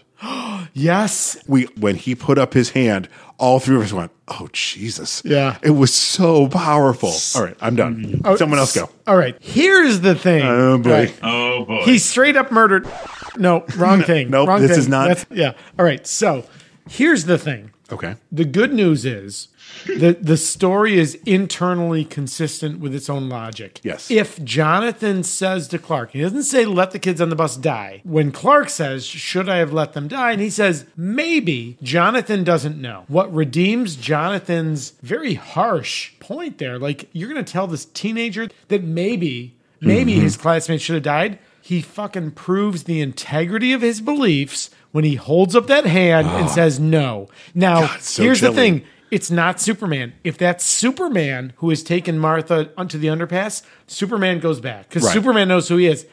But that's not Superman. That's Clark. And Clark is still his father's son. And as fathers, both of you, as fathers and sons, in that moment, he is not a man. He is still his a reaction child. is very much, I just watched my father get sucked away by a tornado. But even knowing that he could save him, because Clark could go to Jonathan, bring him back in the blink of an eye. Or because there's so much pandemonium going on, because there's a tornado, he could go get him, fly away, and no one would know the difference. He doubts himself. Oh, he doesn't know he can fly yet. He has speed, but he wouldn't be able to fly. The only beacon he has is the beliefs that Jonathan, his father, have raised in him. And when Jonathan holds his hand up, that might as well be a kryptonite wall. So I will stop. Colin, what are your thoughts?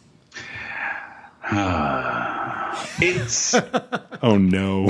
It's such a contrivance of the writing there's no reason he can't go get him. There's no reason in that chaos that he would have to reveal who he is. The Superman I want is there's always a way. There's always a way that isn't letting people die. You're going to have a tough question at the end of this film then. Todd, spoiler territory.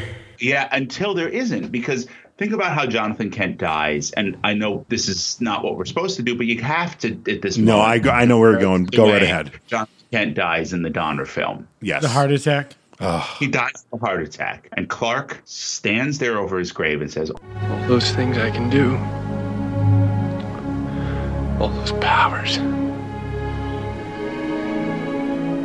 And I couldn't even save him. God, and that's a great scene too. So here, it's all those powers, everything I can do, and I chose not to fucking save him for no really good reason. Let me ask you a question. So in the scene, so you're filming the scene, that's not a scene that you give to 10-year-old or 12-year-old Clark. Henry Cavill gets that scene. What if they're what roughly if Clark, the same age in Superman the movie and in this? Yeah, but what if it was a kid? What if right. So again, that tells us that Jonathan's influence on Clark is what stops him from moving. You are 100% correct. He could have gotten there and come back to the underpass. He could have gone back to the house and deposited him. I was never there. What are you talking about? I'm right here. He could have done all those things. What stops him is his father's hand in the universal symbol, which is the palm facing stop, do not advance. But what is Jonathan afraid of? Why does Jonathan not want him to reveal himself? Because he obviously thinks he's going to reveal himself at some point. He does. Like, how does he know this isn't the moment? You know what it is? It is the humility of Jonathan Kent to know that my life is not the moment at which my son will reveal himself as a being the likes of which our world has never envisioned. Of course, he wouldn't have to do it. But that's fine. Sure. Yes. Okay. Point of order, though. Right before this tornado shows up, Clark says to him, I don't even know why I'm listening to you. You're not my dad. You're just some guy who found me in a field. That's right. And what does Jonathan say? What does Jonathan say? He's right. Clark has a point. We're not your parents. But we've been doing the best we can, and we've been making this up as we go along. So maybe our best isn't good enough anymore. And of course, they are. Yeah, they are, because they've raised him since birth. That's what stops him. Is that part of it? Is that why he does that? Absolutely. Oh, yeah. Okay. It's absolutely part of it. I'm not trying to defend it. Listen, I'm with you, Colin. He should have just had a heart attack. It should have, instead of the tornado, when he says you're not even my real dad, it would have been a little. Just exploded like scanners. No, but he should have his heat vision. He should have maybe gotten a little worked up about that fight being called that, and then they get back to the house. He gets out of the car, falls dead from a heart attack, and it's still all these powers, and I can't save him kind of thing. And Clark would be like, "It's my fault because I argued with him," and that's fine. We would have still gotten his fault. He ate chicken fried steak every day. But so if this universe wants to tie Superman back to humanity, isn't it more important, with all of his powers, what could Superman do for a heart attack? Nothing. He could. He could get him to a hospital faster than anybody. Blah, blah, blah. Right? No, not much.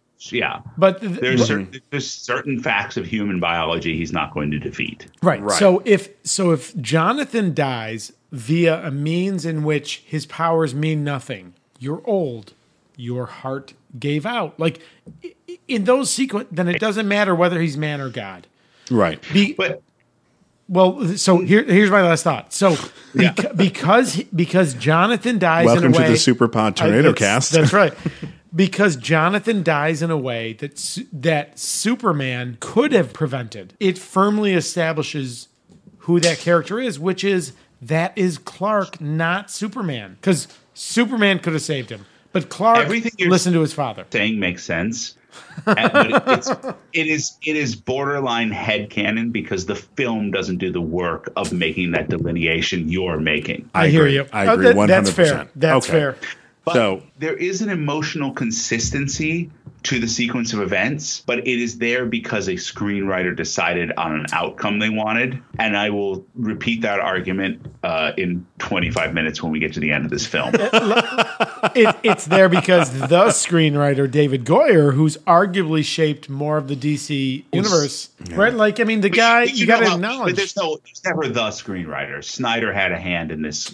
There's only the person gets credit, but dozens of people do a pass. The Writers Guild of America is very particular about how many people can get a credit. Sure. And like you guys were talking about with X-Men, Joss Whedon's name does not appear anywhere in the film of X-Men. Everybody knows he wrote a couple of lines and did a pass or two on drafts. Right. He wrote the worst line in the movie, but not because of his writing, but because of the way it was played. Because of Halle Berry.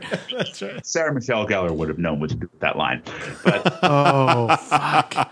Well played. Who could we cast her as? Let's take a second. Who could you cast? Kitty Pryde. She would have made a great Shadow Cat at that time. Yeah, okay. I'm good with that. At that time. She would have made a great Shadow Cat. I don't want to see that. Okay. Now she's too old. Sorry, Sarah. But because we're good friends. Sorry, Colin. Sorry. Right. Some of this is it is that problem of working backwards from we want Pa Kent to die, we want this neck to get snapped, and working backwards and creating this, as opposed to working backwards from we want Superman to find a way to solve this problem. So I feel like what they're setting up with the Jonathan Kent question, we're going to see at the end of the movie. If you've taken a philosophy class, this is like this perfect philosophy question. So in that Philosophy 101, it will distill a scenario down to a single binary choice. You can do one of two things. There is no third option. So the one that you most often hear is the kid tied to the railroad track. You cannot stop the train. You can either throw the switch or not. And it's going to kill the old man who has lived a good life or the young kid who's a shit but has the potential to be better, right? So a philosophy question will distill itself down to a single binary choice. This is a less severe version of what we're going to see at the end, but this is that question. Does he save Jonathan? He says no. Through Jonathan's actions. Right. If you think back to the most satisfying resolutions of superhero narratives you have ever seen, isn't the best ones where you go, there was that third choice. Yeah. My hero thought of the third choice. So I'm not going to lie. Presented with it's this and that, and they went, there's another way because I am a superhero. Are you trying to reference Batman Begins? I won't kill you, but I don't have to save you. I think you're referencing the Kobayashi Maru. I reprogrammed the simulation so it was possible to rescue the ship. What? He cheated. I changed the conditions of the test. Got a commendation for original thinking. I mean the thing where it's like, well, wait, but I have this power, or wait, I thought of this thing, or wait, it's that oh, they had it all along. Oh, they never, I shouldn't have worried. It was my superhero had it, and that is what I want from Superman. Like, I want Superman to be like, yeah, you said I had to either let Lois die or 100 random people die, and I say neither die because I'm Superman. No, I hear you. I think it's fair. I think that. Again, I think this is a Superman we have not seen before. This is a different perspective, right? So whether you like it or not, this is a different perspective on the hero. It does. Right. It does sort of like but not just Superman. That's kind of the structure of superhero telling, is finding that third way taking the impossible situation and finding a different way where people don't have to, You know what? When you're dealing with That's what makes them fantasy and wish fulfillment, because that isn't the real world. Do we get off the tornado? I think we're off the tornado. Have we circled? Okay. The tornado has dispersed. Circled? Is that? There's a casting we haven't discussed yet. Diane Lane. She's a goddamn treasure. Fuck. How sweet is the scene where Clark tells Martha, so he has come back, he has the scout ship, and he has his father's key. He put the key in this very phallic, I inserted my key into the lock, and it opened up a new world to me. Right? Are you the key master? Yeah, he is. Right. I'm the lock key. Let's try that again. Oh, whoa! What did you just say? I'm the key master, and I am the gatekeeper. Gatekeeper lock. Damn it, son of a! Take my key card. Give me it. There you go. Thank you. But how sweet is the scene with Cavill and Diane Lane when he is so happy he's found his origin. how heartbreaking is her sense of impending loss. And that story of... When you were a baby, I used to lay by your crib at night, listening to you breathe. It was hard for you. You struggled. And I worried all the time. You worried the truth would come out. No. The truth about you is beautiful. We saw that the moment we laid eyes on you. We knew that one day the whole world would see that. And I'm worried they'll take you away from me. I'm not going anywhere, Mom. First, beautifully acted by Diane Lane, but this is one of the things that I think the screenwriter gets right. He is an alien. Of course he's going to have trouble breathing oxygen. He's going through the adaptation that we see as I was like, and to show my hand, people make fun of the Martha thing in BVS. I never thought of the fact that Batman and Superman's mom have the same fucking name. I never thought about that. So I was like, oh, kudos to you guys for putting that together. It's a little... Martha was a real popular name in the late 30s. Clearly. So are both of those... So question from the Marvel guy. Are both of those coincidentally canon? Are both of their mothers... But they're very, like... Is it neither of those are established at the beginning? I mean, the names stuff that comes later. So much later. I mean, I don't think when Batman started, we knew. Superman, he's just raised in an orphanage. They find him and give him into an orphanage or something like that. Okay. And in Batman, the very first issue of Batman Detective Comics number 27, you just see Bruce Wayne, who is this dickhead in this comic, and then you see Batman at the very end. They're like, no one would ever know that Bruce Wayne, he like goes into a closet, comes out, is the Batman. And that's how that ends. Got it. Yeah, they don't. It's a few issues before they say, "Oh, and his parents were murdered." Yeah, and this is why he is. I mean, he kills someone in the first issue. What? Leading to the Batman. Oh, sure. Are you saying that he straight up murders someone? 100%. He swings in and kicks somebody's head and snaps his neck. No. He pushes someone into a vat of acid. The snapping the neck is later. Is that the Joker with the... No, it's not. Okay. It's not the Joker. Right. No, he was just dropping people in acid left, right, and center. Joker created by Bill Finger. Shout out to Bill Finger, the actual creator of Batman. Fuck Bob Kane. Ouch. Bob Kane, actual real-life supervillain. He is. Move it along, guys.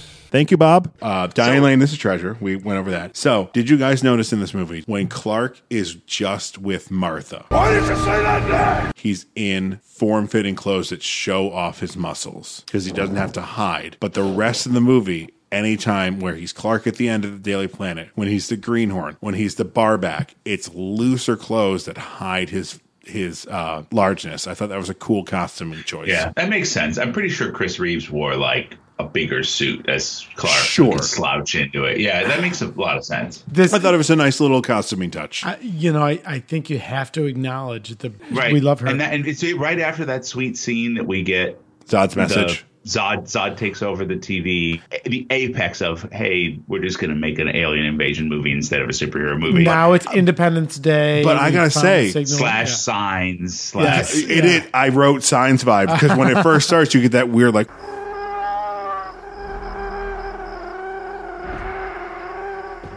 feedback sound. It's sufficiently creepy. I was creeped out. The Kryptonians are smart enough to recognize a planet that's 3/4 water. That's a shot across the bow to M. Night Shyamalan. Yep. Zod takes over the TVs for some reason. To get the message out that he wants because it's not just the TVs. The creepy pixelation happens. It's like we can travel across the stars, but we can't beam a clear signal to your television from orbit. Zod just didn't have a good Wi-Fi signal. That's all the problem was. He needed to get closer. He needed to get some broadband. So my question here, the entire world sees this message, right? Yeah, it's like it's supposed to be on everything. Why did Bruce and Diana not join in this fight? In BVS, there should have been some mention of why they didn't help. So that doesn't bother me so much. That's on a... Is that just me? Is it just me being... It is. It's just a comic book thing. It's like, they were doing their own thing, and it's part of the conventions of the storytelling. All right. I'll take that. All right. So Zod has delivered an ultimatum. Yes. Deliver Cal Yeah. Turn over straight to the church scene of hand wringing. The Jesus metaphor that is so heavy-handed. Yeah. I heard it go. At first I was like, oh my God, Kevin Costner has as little time on screen as Anthony Hopkins as Hannibal Lecter in Silence of the Lambs. But Costner does appear throughout the whole film. There's another Costner scene when Clark is getting bullied by the kids and his father comes out. That's a good scene, too. It is a great scene. I mean, again, look, you can quibble over the choices of the character development. Yeah. Can't point to the performance. It has that back and forth, though, again, of like... Yeah. Anything, but you are going to do something, but you shouldn't do anything. But you are, it's just. But when? That's the question: is when? There was a way to write it where that was more the character and less just the script kind of going. That's fair. So he decides he's going to surrender himself. Well, he does go to priest. I mean, we have to talk about this. Okay, let's talk about the church. Go ahead. He talks to the priest because what is the stained glass window behind him? Do you know what specifically it is? It's not just Jesus. It's Jesus in the Garden of Gethsemane. It's a choice. Right? It's not a choice. It's just if you're stupid, here it is for you on screen. We've abandoned all pretense at subtlety. He's fucking Jesus. He's fucking Jesus. He's standing behind the thing where Jesus decides to surrender himself to. Yep. You're welcome. That's right. So fast forward, he's given himself up. He's having this interrogation scene with Lois, and Lois says to him, "Why do you want to kill me?" Oh, I'm sorry. That's a different DC totally movie. Different interrogation scene. I'm so sorry. On my planet, this means hope. Oh, point to Colin. That's good. What is hope on Krypton? That did not look like a hopeful place. Right.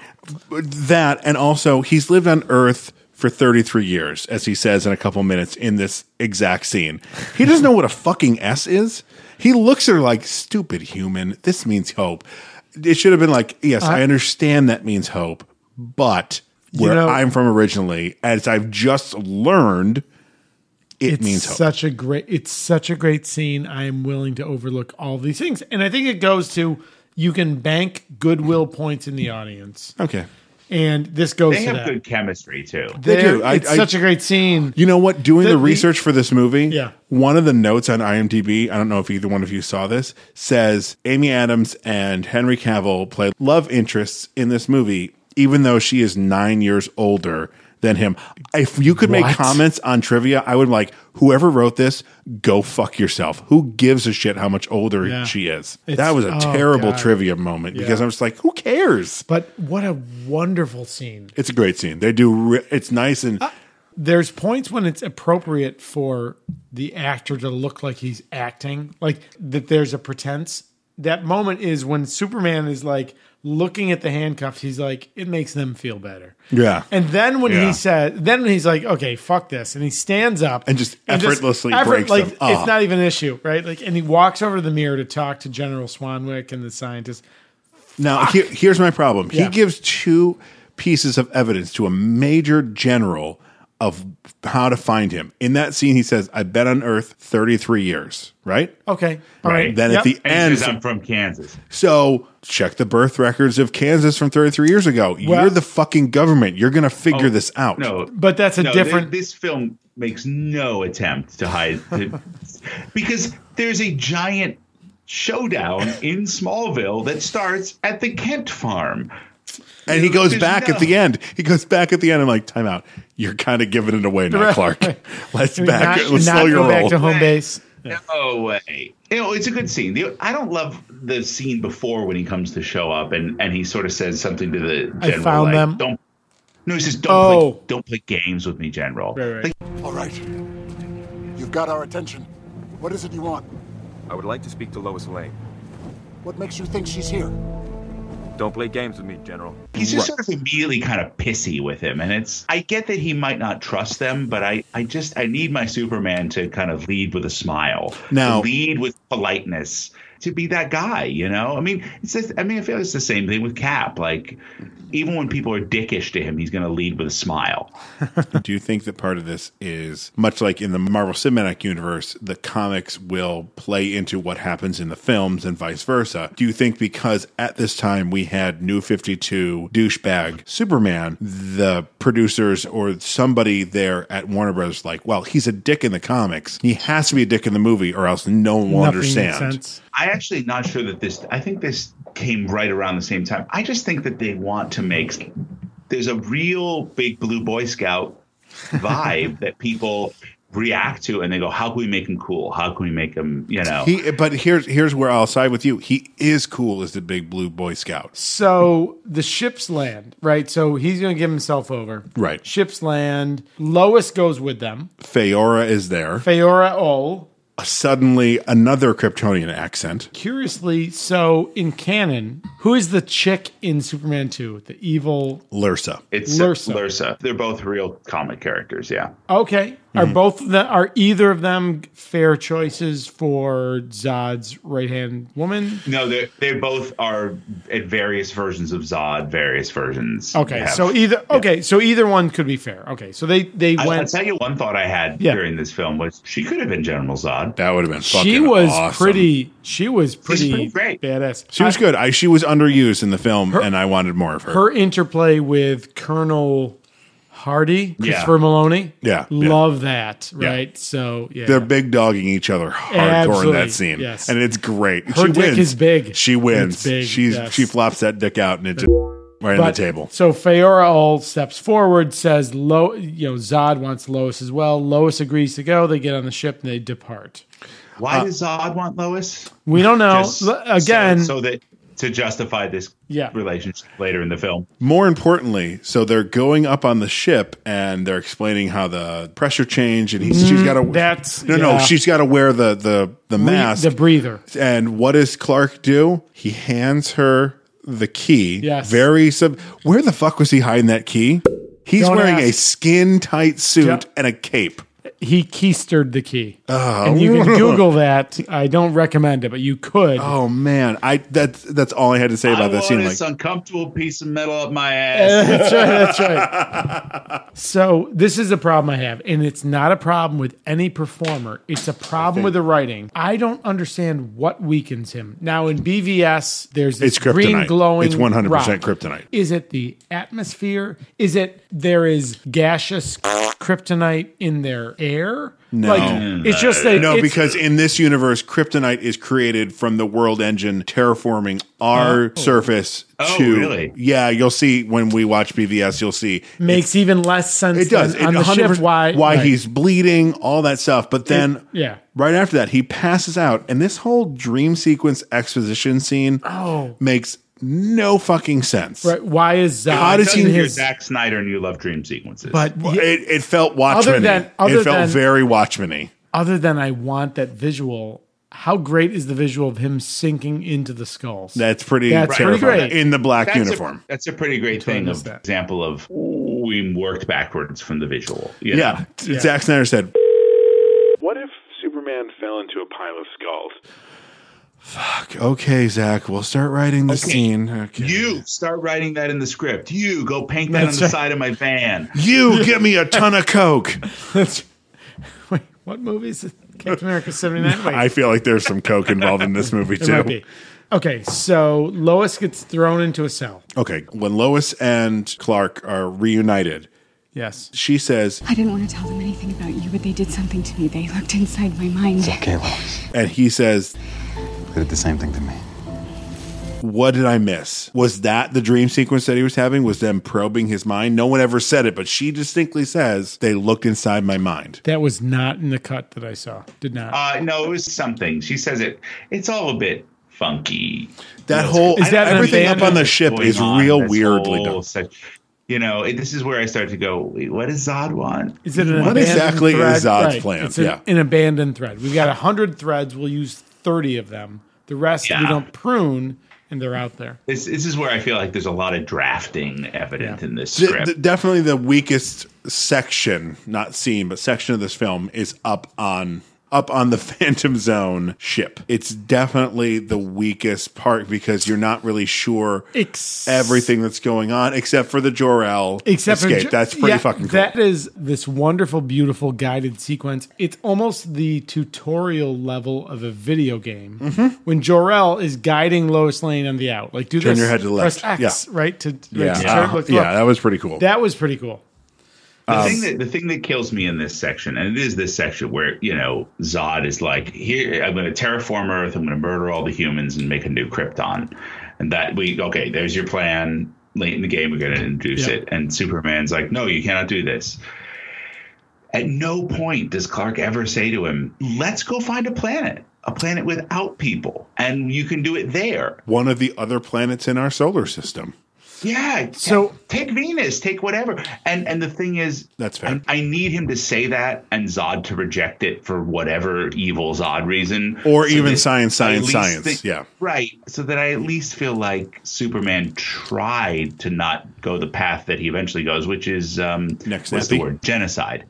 But I'm looking. He is responsible for the death of all the rest of the Kryptonians. He sure is. You're right. He could have at least tried a moon somewhere. Yeah. If you missed any bit of symbolism. Oh, yeah, the escape. Yeah. Jor-El says, destroy this panel, blows a spot out, and then Superman floats out into space. How does he float out? In the crucifix, 100%. Oh, my God. All he needed to do was just turn his head down and to the left to make it look like he was dead on the cross.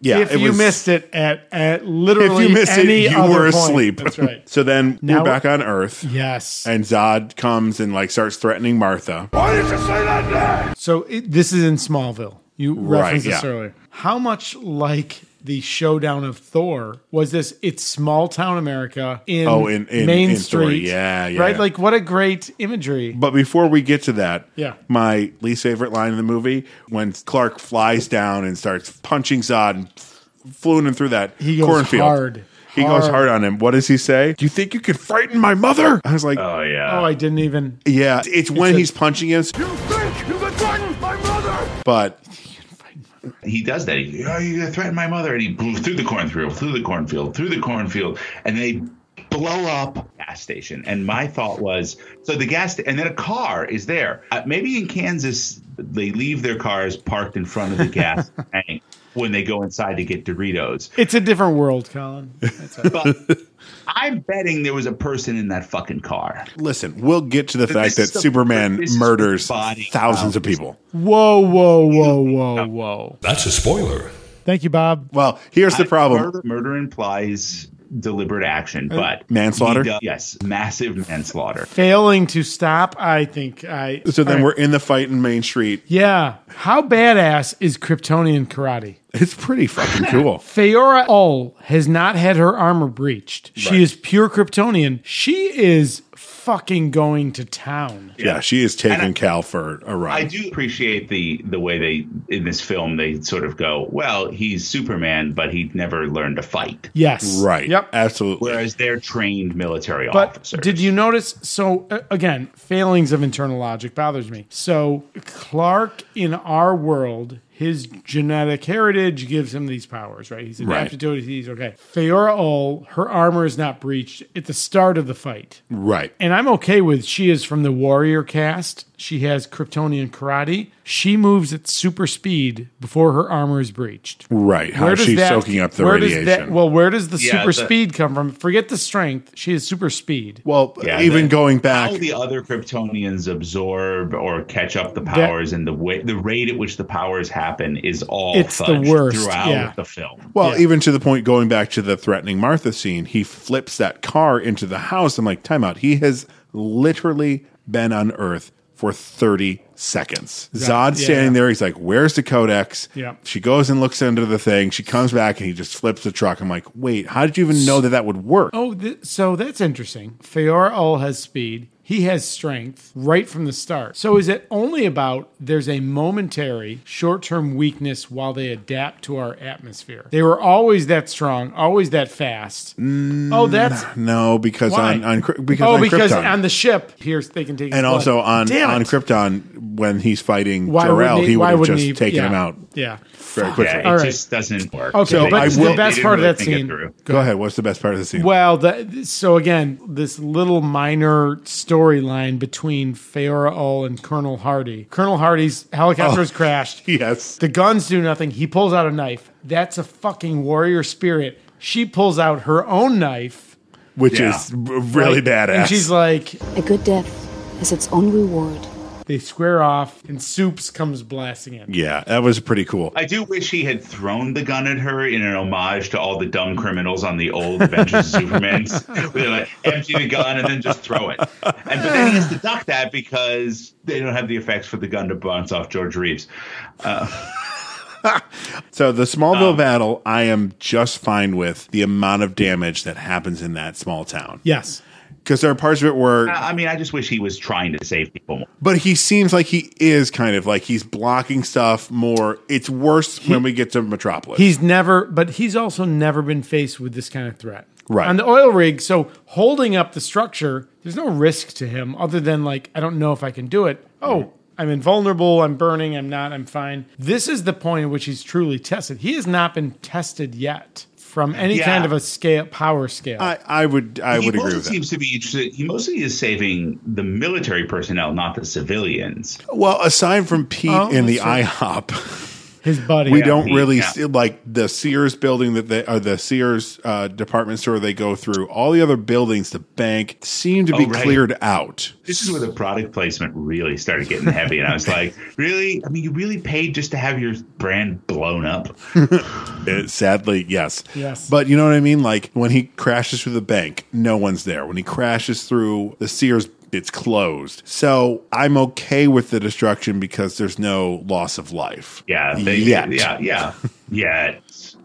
So there's an interesting point here at the end of the sequence. The battle's not resolved. The Kryptonians bug out. Soups has been pile drived into a bank. Mm-hmm. Interesting foreshadowing. Spoiler alert. Thanks, Bob. Hardy orders the units in. So all the special forces guys, they're moving in, right? So he steps out of the rubble of this wreckage and he steps through them unafraid. It is the light versus dark contrast to the nightmare sequence of Batman in BVS, where that's great. Go ahead. In BVS, Batman's nightmare sequence, Superman is a god and he's worshipped with fear as the soldiers bearing his emblem like bow in acquiescence to his authorities. He steps through. In this case, he is not like a conqueror stepping through them, but he is like unafraid. And they merely they give him the respect of warriors giving warriors respect.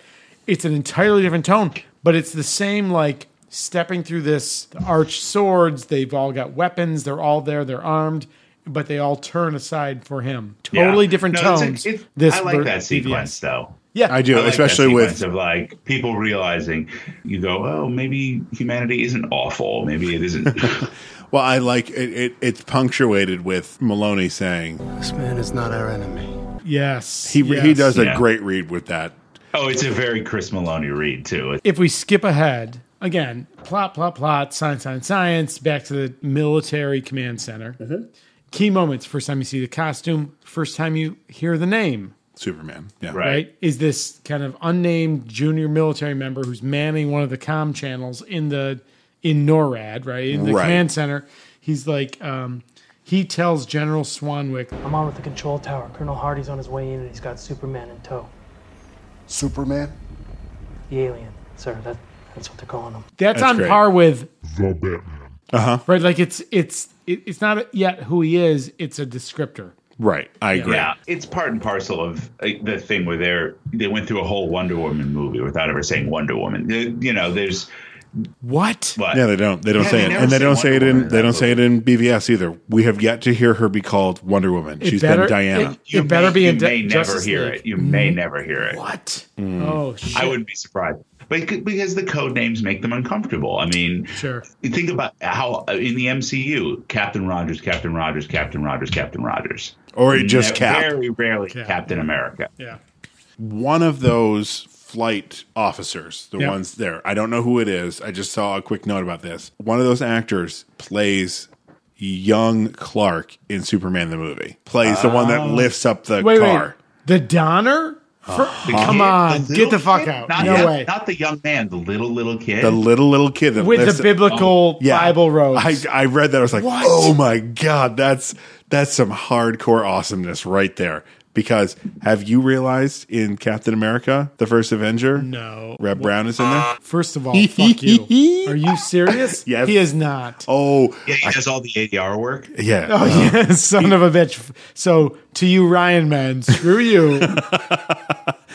Are you serious? It's all right. Yes, he is. He is not. He is? Who is? Oh, I won't want to tell you. No, we'll save it for that podcast, buddy. Save it for the podcast. All right. And Colin, I'll send you a message later. Oh, fuck. All right. Okay, so there's a whole lot of science. They're going to drop the Clark's rocket on the ship and the Phantom drives, blah, blah, blah. But before that, the terraforming, when Hamilton and that whole group of people, when Hamilton? Emil Hamilton. Yeah. Richard Schiff. I'm Richard like Schiff. Emil Hamilton. No, not. I'm not throwing away my shot. I'm not. Easy, guys. No, and it's not that Hamilton. We can't pay for the rights for that. No, we cannot. They're figuring out that it's terraforming. Yes. Not just Hamilton, but the general. The three of them figure it out. It's very Batman 66, where there's like, oh, well, clearly they're terraforming. It's one of those movie leaps that's like, oh, they gave the scientists the script. Where there's fish, there's a penguin. But it's more just like, oh shit, this movie is over 2 hours at this point. We cannot spend time with the mystery of what they're doing. Right. They have to figure it out. Figure it out. Yeah. Now we jump ahead to the battle plan, right? So they're going to drop Clark's rocket, his Phantom drive on the Phantom drive of Zod's ship, Singularity, blah, blah, blah. And they'll create a black hole. Yeah. So... okay, now that's some terrible science, right? Putting a black hole a mile above a city is the end of our totally entire... fine. Totally fine. Has Neil deGrasse Tyson tweeted about this movie? Because I want to hear his thoughts. I would read that. So there is a common military TV movie trope that shows up immediately next, which is every member of the military can perform any job performed by anyone in the military. So Colonel Hardy, to this point... that's exactly how it works, right? Yeah. Todd, you knew how to fly those kind of planes when you were in the Air Force. The military is definitely not ever interested in specialization or staying in your lane. That's right. So my K9 and I would regularly fly fighter jets. He would be your co-pilot. And you'd be like, co-pilot has a plane, and go... That's right. He was my Rio. This military that we're seeing is all Army, right? No, it's Air Force. They're Air Force. No, it's specifically Air Force, yeah. Which makes sense because they're monitoring space. So Colonel Hardy, who has been commanding the special forces, engaging the enemy, is now going to fly the C-17 to drop the Phantom Drive bomb onto the Zod ship. Because everyone in the military can do any job anyone else in the military can do. Which is not true. Even if you postulate that he once was a pilot and now is in a command position, it's the Air Force. You got no other pilots sitting around? That's right. I would be fine if he was commanding. You get your number one pilot right this second, not 10 years ago when he was a captain who would be flying. You know what I mean? Absolutely. Right. We call bullshit on that one. 100% bullshit. Now, there's an interesting scene here. It's putting a lot of world building, I guess, or the mythology. They want this in the way. So Zod is So essentially, the scout ship has become the Fortress of Solitude. Yeah. Zod is there. He wants something specifically from this ship, the Genesis chamber that was in the scout ship. Is it actually called the Genesis chamber? Yes. Yeah. Wow, did they manage to remake Wrath of Khan a third time? That's right. It's MacGuffin-rific, man. It is. The only thing good about it is you get another scene of Shannon versus Crow. Jor-El 2.0, his last vestige, and this is where Zod's going to destroy digital Jor-El. His command key will usurp the control of the ship, which essentially erases Jor-El. He's gone. Blah, blah, blah. Genesis chamber. So in this movie, Zod kills Jor-El twice. twice. That's a good point. It's pretty fucked up right there. Yeah. Jumping ahead, I like the fight when he is fighting the World Engine, we get more of that smart metal morphology. Now, here's the thing. Colin, I just sent you a picture. Oh, shit. There. Did you see the picture I just sent you? Hang on. I got it. So, a minute, 1 hour, 54 minutes, and 14 seconds. Here we go. Who is that? Christopher Reeve. It's Christopher Reeve. They superimposed Christopher Reeve's face on him during the World Engine. This is not like fan theory. They did this on purpose. Yeah. That's fucking awesome. It's a great moment. It's on par with him flying. Yeah, it gives you that feeling because subliminally, if you don't know it when you watch the movie, you're like, I feel like this is where Superman becomes Superman. Yeah. Because you see Chris Reeve. I'm still not clear why. They kind of say it, but I'm not clear why he's at that one and not the one that's killing lots of people in Metropolis. Why he's saving a lot of fish in the Indian Ocean instead. Ouch. Well, also, why is he not at a safe distance from it not affecting him and using the fucking lasers that come out of his eyes? Did you want to say slice the in Force? half? I feel like you wanted to say the I didn't Force. say the Force. No, I want to say the lasers. No, I mean, this is where the movie works for me. It's impossible, and yet I'm going to make it happen. That's true. Okay, that's fair. That's what I want the character to do by sheer force of will and goodness. So they smash the vessel onto the Phantom Zone thing. He destroys the World Engine. End of movie.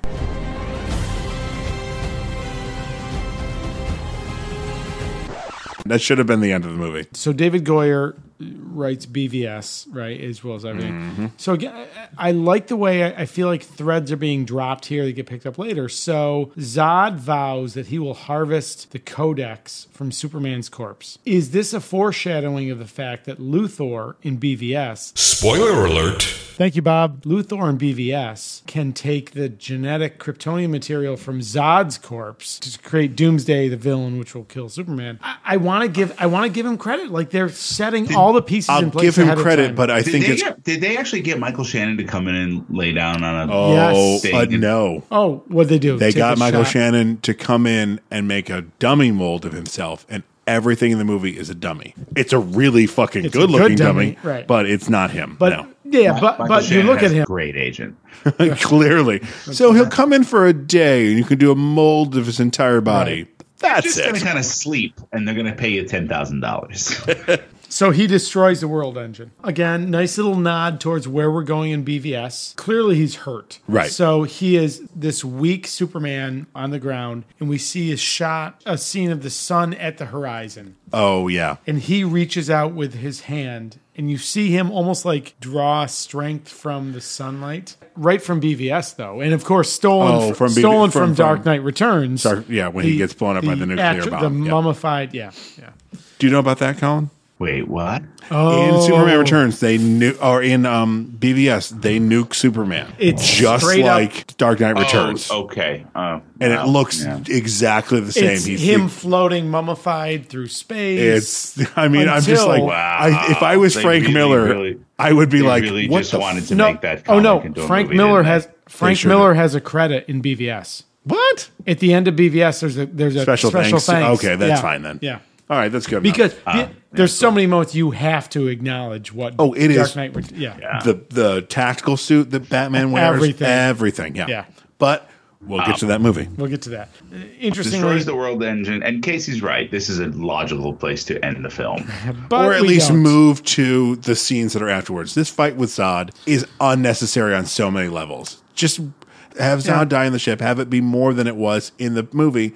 End of movie. He has still killed Zod inadvertently and destroyed his race. We don't need what comes next. But here's a crazy idea. Yeah. He doesn't die. See, this is again the convention. The convention of the action film is the villain must die at the end. That's true. But the convention of superhero narratives is they don't, because they're going to come back in 6 months for a new story. Well, the Joker is going to escape. You could make the argument that Doomsday is a creation of Zod's body. You could make the argument that that's movie, his iteration. Yeah. But in general, superhero movies have this thing of like killing them off. And if we're going with it, Doomsday is a iteration of Zod's body. When he's fighting Clark in that scene, at some point, like he blocks Superman's punch or something, and you just hear Michael Shannon say, "Hello, Cal." Oh, does he really? No, I'm saying that's what should happen. Oh, that does not happen. Right. Does Doomsday have Michael Shannon's little goatee? He does not. Should he not have that? That would be so much better. That would be good. Well, he doesn't have the spikes he's a little either. grotesque. So. Yeah, he does. He grows the spikes. Have you seen a picture of the actual Doomsday? Yeah. So he should have them all over his body. Right. You're right. You could end at any of these points. But again, I think, and maybe I'm talking myself into liking this more, even more. But so again, if there was any doubt as to whether Clark is a child of Earth or child of Krypton, so is Clark's going to destroy Zod's ship? Stop! If you destroy this ship, you destroy Krypton! And Clark says, Krypton had its chance! And then proceeds to destroy the ship. He's chosen. He's not an alien. He's man. Next great moment, Feora L versus Colonel Hardy. How great. Oh, on the ship? On the ship. On the C-17. Yeah. Oh, right. And then they all get sucked into a good death is its own reward. And she stops and she cocks her head like, oh, what do you mean? Goddamn. Oh, no. Bam, into Zod's ship. Blam, singularity. All right. Kryptonian, Kryptonians, black hole, black hole. So, and Superman and Zod start fighting. But without Superman ever saying, Zod, it's over, but I don't have to kill you. And then Zod being the bad guy and pushing it away. It's just sort of like, well, now we're going to fight. No, that's kind of there because he says, I won't stop. I was born for this. I was bred for this. It's there. It's just not as strong as I would care for. He sets it up earlier, though, a little before that, when we know that Zod is alive. So the ship is gone. Singularity sucks everything up. Oh, good, we're good. Nope. Mm-hmm. Zod comes in, and Zod is angry because he's destroyed the Genesis chambers. Zod's reason for being is being challenged. I exist only to protect Krypton.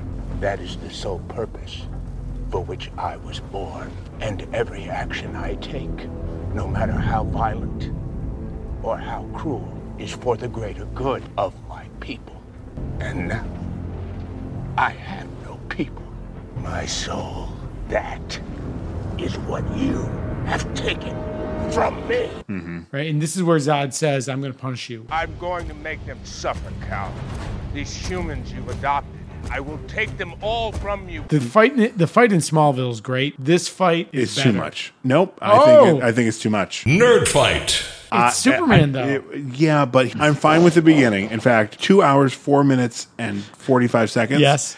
When he slams him into the girder, if you look behind him when they're in that building that's starting to be built, yes, you can see a sign that says last day since action. It's like 200 some odd days. When he gets slammed into it, it turns to zero. I'm like, that's a funny little joke. It's a great bit of superhero action, like in and of itself. Like it's wonderfully rendered. It's as good a throwdown of superpowered beings as you've ever seen on screen. It's just thematically, first of all, it's really late in a rather long movie, but it's thematically, Zod should be throwing him through buildings, and then he should be stopping to catch every person as they fall down. If you really want to build to the way that, and I think we've reached the point where it can't be a spoiler anymore, to how this fight ends, telling a story of he's being handicapped by his own good nature, then you need to build that all the way so that he's constantly struggling to catch people, to save people, and it's making him lose the fight every minute.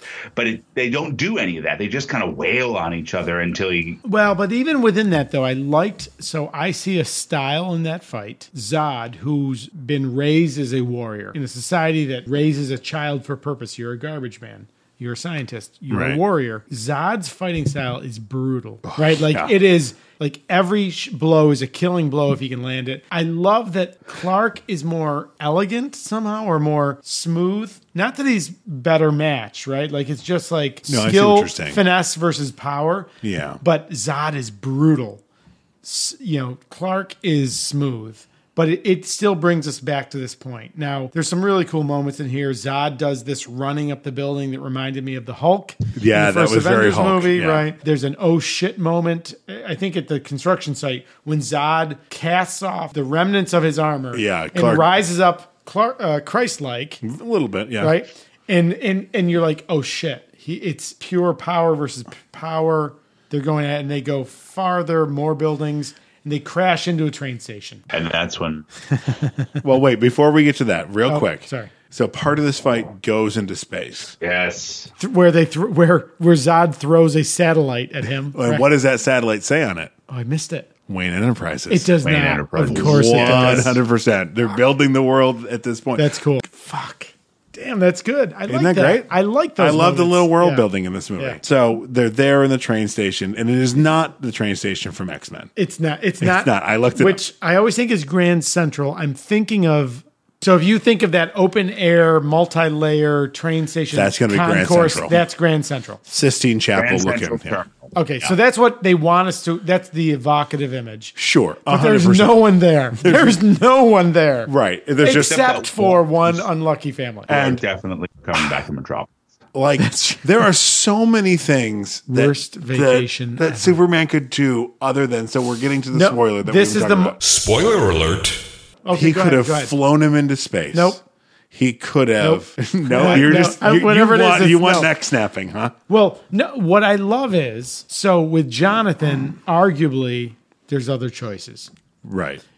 I hear you that.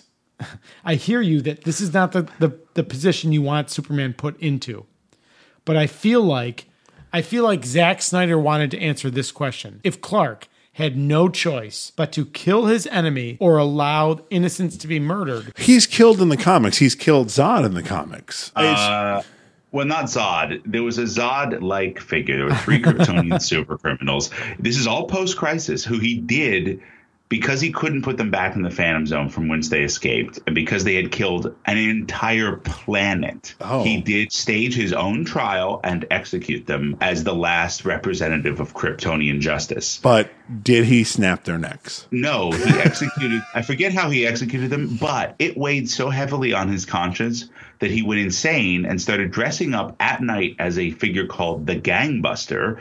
This is where Gangbuster comes from? Yes. Fuck. During which he was so deep in the psychology of it, he forgot he had superpowers, so they didn't manifest. So he was beating people up at night as a Batman type figure. Like, he had a psychotic break because of it. He didn't just yell once and then have a hopeful ending. But that yell is pretty awesome. It's well acted. He could sit here and think of 1,000 ways he could have done it without killing Zod. He could have put his hands over his eyes. That I will say no to all of them. Could he have tickled him? But of course you're going to say no to all of them, because the screenwriter already said no to all of them. He was put in that position because they wanted him there, because they wanted him to snap a neck. Yeah. Right. So meta thinking, you're right. So Colin, you are 100% correct. They wanted Superman in a kill or let innocents die question. With no other outs.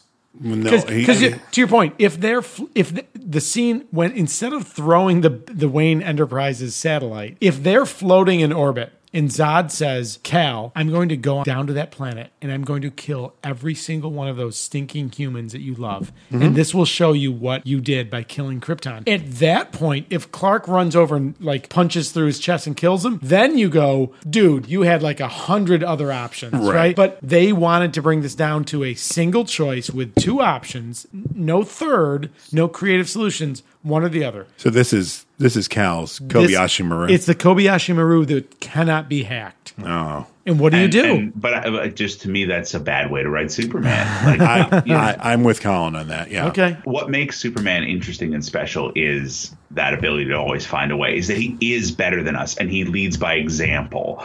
It's not just the powers. It's not that he's a god. It's that he shows us the best part of humanity. And by being better, by having everything that you could possibly use for any kind of selfish gain and never using it that way, never taking the easy way. But is that because he was never put in that position? No. Because again, it's because at the end of every single thing, he should feel like he's put in that position, and he should find another way. So in this movie, at that moment, what is the choice Clark should make? I mean, okay. Let's say he can't fly into space. All that other stuff. No third option. Choice. He should put himself in between. That's a third option. That's a third option. I feel that's good. That's a good point, Colin. Okay, so Clark will never stop looking for the third option. No, that's okay. I can respect that.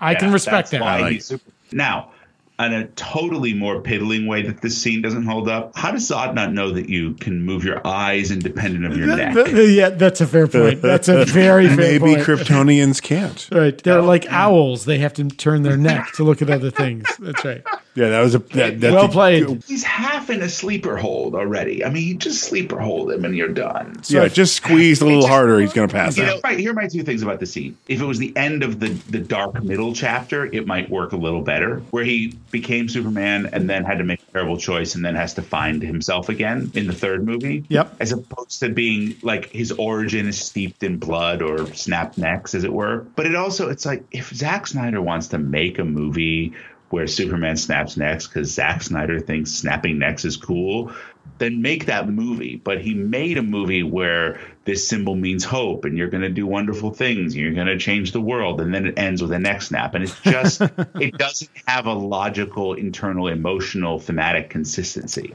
You know what? I hear you. I don't. No, that's fair. I get it. I get that perspective. I do. I appreciate it. Yeah. Film, if it was just grim, badass Superman who decides to snap a neck, it would be a better film. It would be a film I would dislike even more, but it would be a film which, by its own rules, holds together better. I agree. Okay. I'm going to agree with Colin on this. All right. Overruled.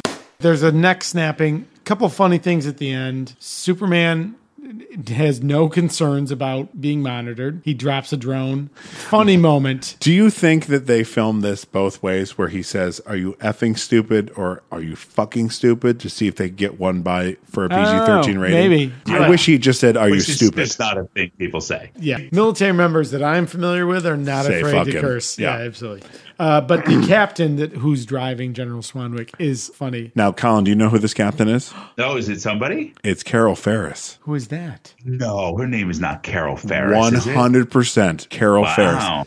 It is Hal Jordan's longtime girlfriend who becomes Star Sapphire, an evil lantern. What? Yes. No shit. Oh, interesting. That's wild. Now, I do have to say, when she says, I just think he's kind of hot. Kinda? I mean, I'm a straight man. He's beautiful. Super duper fucking hot, that dude. I mean, come on. He's like a statue. I mean, for Christ's sake. He's a handsome devil. And Colin, our cousin Matt, have you ever noticed that when we talk about Henry Cavill, he says, "It looks like me"?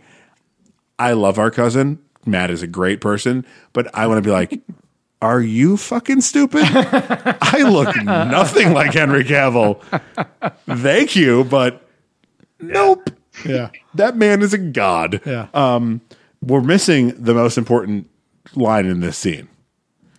When he lands down, in the scene, and he says, are you effing stupid? Clark's response is, I know you're trying to find out where I hang my cape. You won't. Such a great line. Pretty badass. Like, that's pretty badass. Not going to happen. Yeah. I really like that a lot. And then to close the origin story, we see Perry White walking through the newsroom of the Daily Planet, introduces Lois to the new reporter, Clark Kent. Intercut with him biking to work because, of course, this Clark Kent is a hipster. He's a hipster, of course. With a messenger bag. Yeah, exactly. Two great lines. Lois says, "Welcome to the planet." Clark says, "It's the last line of the movie." Glad to be here, Lois. And close.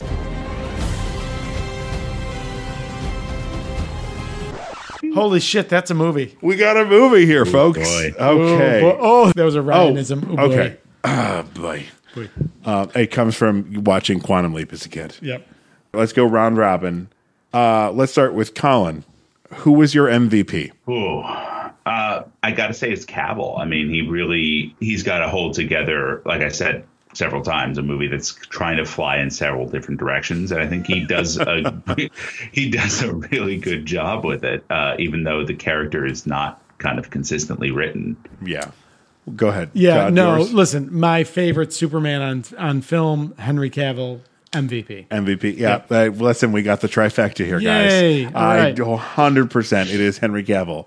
He looks the part, not so much the part in the writing, but he takes this character, makes it his own, good or bad, and carries this movie. And this is like his first major motion picture where he is the lead, right? Yeah, it's true. Yeah. He did The Immortals. He was and he was on Tudors. Yeah, but nothing to this level. Nothing to this level. Breakout. He does it. He handles this movie beautifully. You can quibble over the writing. You cannot point a finger at him. He carried. Yeah, it's nothing that is wrong with this movie is Henry Cavill's fault. Yep. Favorite character, Todd. Jonathan Kent. Ooh. The moral compass. Of Clark Kent. And much like the moral compasses in Game of Thrones, doesn't last very long. Well, don't get too attached. That's right. Colin, what's your favorite character? Oh, God, I actually think it was Fiora, because I remember both times being like, I just love it. And I think it was how much I was waiting for them to get around to Wonder Woman. Sure. I want to see Fiora fight Diana. Oh, I want to see that. You just want to see that actress fight Gal Gadot? Whatever it takes.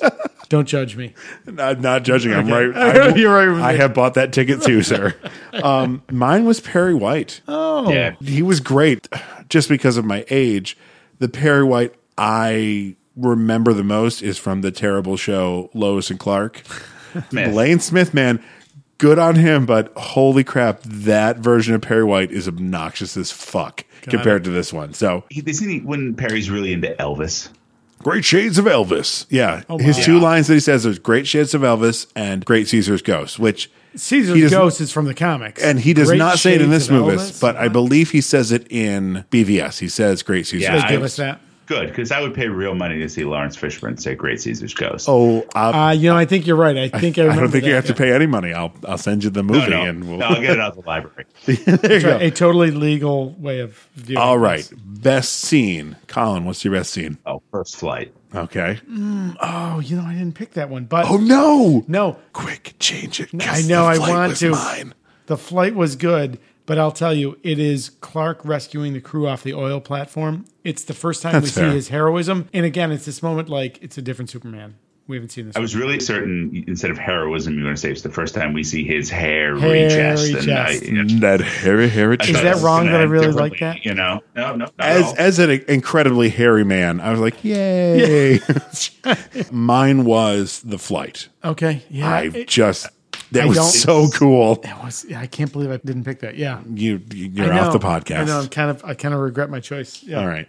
Actor having the most fun. Todd. Michael Shannon. Yeah. Chewing up that scenery is so good. Colin. Despite having my suspicions that Michael Shannon doesn't, whatever his acting process isn't actually that fun for him. He does seem to be. It's a classic over the top villain riff, and it works. It works great. Yeah, guys, we got a trifecta twice in one episode. Nice. It is 100% Michael Shannon. Yay! All right, one scene to cut. Colin, what's your one scene to cut? Would I cut it or would I just snap its neck? Nicely done, brother. First of all, how dare you? Yeah, no. If I could change one thing about this movie and give it another 20 points, it would be that. Nice. Okay. So for me, it's not a tight scene. I guess it's more of a way they approached it. But as Lois is following Clark's trail to get to Martha. Why did you say easy? Thank you, Bob. I acknowledge that it sets her up as a real hard-nosed investigative journalist, and that's how she was able to find him. But for me, it was just like, I don't care. Really? Yeah. Yeah, you're a horrible human being. Well, clearly, yes. Mine it's something we didn't talk about during the episode. The flashback at the very end where it's young Clark wearing the Superman cape. How the fuck does he know how to emulate himself? When a kid wears a cape and puts their hands on their hips like that, that's fucking Superman. Yeah. How does Superman know how to Superman? Well, if you did that and you set that up as like how heroism in some version of fiction is portrayed in this world, and then you do John Byrne's thing where Martha makes the suit. Right. It doesn't jibe at all with the fact that like that red cape comes from Krypton. It just it's random. And I love how Byrne did that, right? Like, because it's not, the material isn't magical. It's a field next to skin. So yeah, it's cloth like anything else. You rip it, you sew it, whatever. I love that. All right. Okay, so the Rotten Tomatoes score for this movie is 55%. 55. That is that's Barber College. It's Barber College. Okay, Colin, what's your score? I'm going to completely agree with the critics. 55. What? Oh. Yeah. Whoa, that is an upset. Todd is crying. It is technically very well made. It has several very good moments, but it has some fatal flaws that keep it from holding together.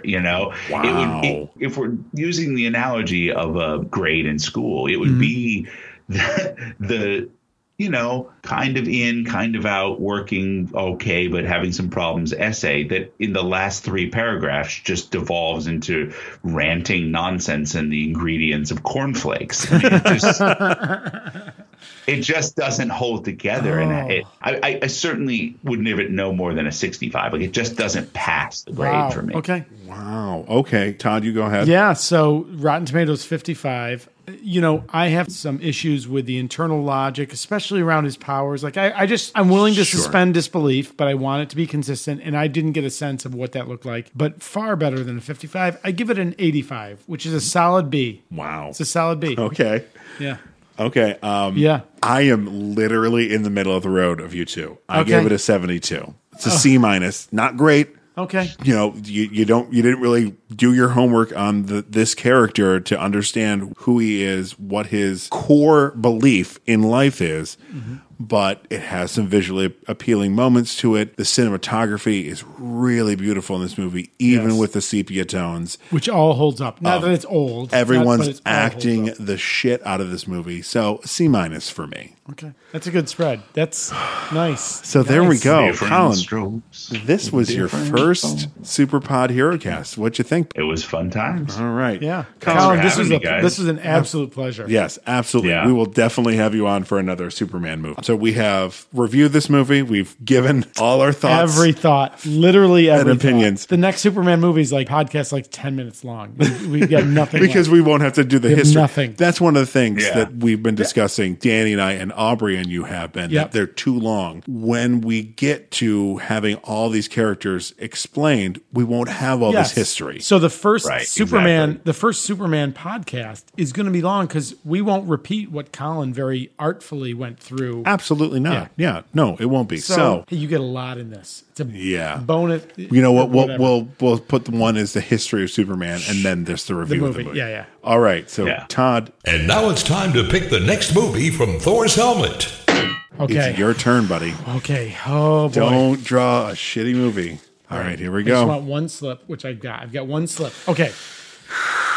Please don't suck. Please don't suck. Please don't suck. Okay, so we've got the other 150 odd movies in there, and I have just pulled a slip from Thor's helmet. Mm-hmm. Colin and Casey, would you like to know what movie we'll be watching next? I definitely do. Yes. Yeah. Oh my God, I'm so excited. Oh no. Oh my God, no, this is good. I'm so excited. Okay. We had our first guest tonight. Yes. Colin Ryan, your brother. Yes. Great. Colin, appreciate you having here. Our next episode, we might have wives. We might have kids we watch Sky High. Sky High. I know Aubrey said that she would be a part of this. Oh my God, I'm so excited. 2 special guests in a row. Oh my God, Sky High is so good. I have never seen this movie. You've never seen this movie? I've never seen this movie. So we need a viewing. I feel like this will be a viewing together. But like with the family. Yeah, we can see what or at least we can work that out. Whoever's there. All right. Oh my God. So let's watch the trailer right now. Sure. Will, I just want you to know how proud I am that you'll be attending my alma mater. From the moment Will Stronghold started high school, he knew he was in for the ride of his life. Here we go! Welcome to Sky High. You are the descendants of the world's most legendary superheroes. All he wants is to live up to his family name. My parents are the greatest superheroes on the planet. But he's not sure he's got what it takes. Step up here and show me your power. Garp. Hero. If you don't make hero, you're just a sidekick. Garp. Are you insane? Sidekick. Now, all I ever wanted for him was to save the world. To transform himself. We can't change who he is. Not without dropping him in a vat of toxic waste. Where will we even find a vat of toxic? Steve! He'll have to test his limits. You have 3 minutes to immobilize your opponents and save the citizens.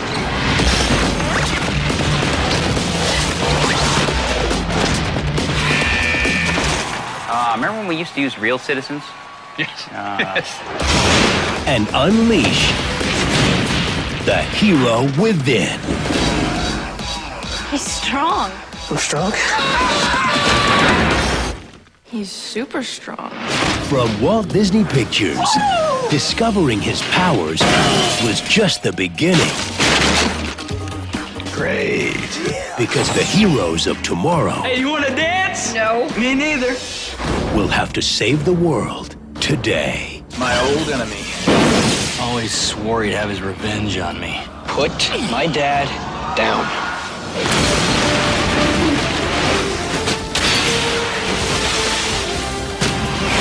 The sky is the limit. Yeah, my boy!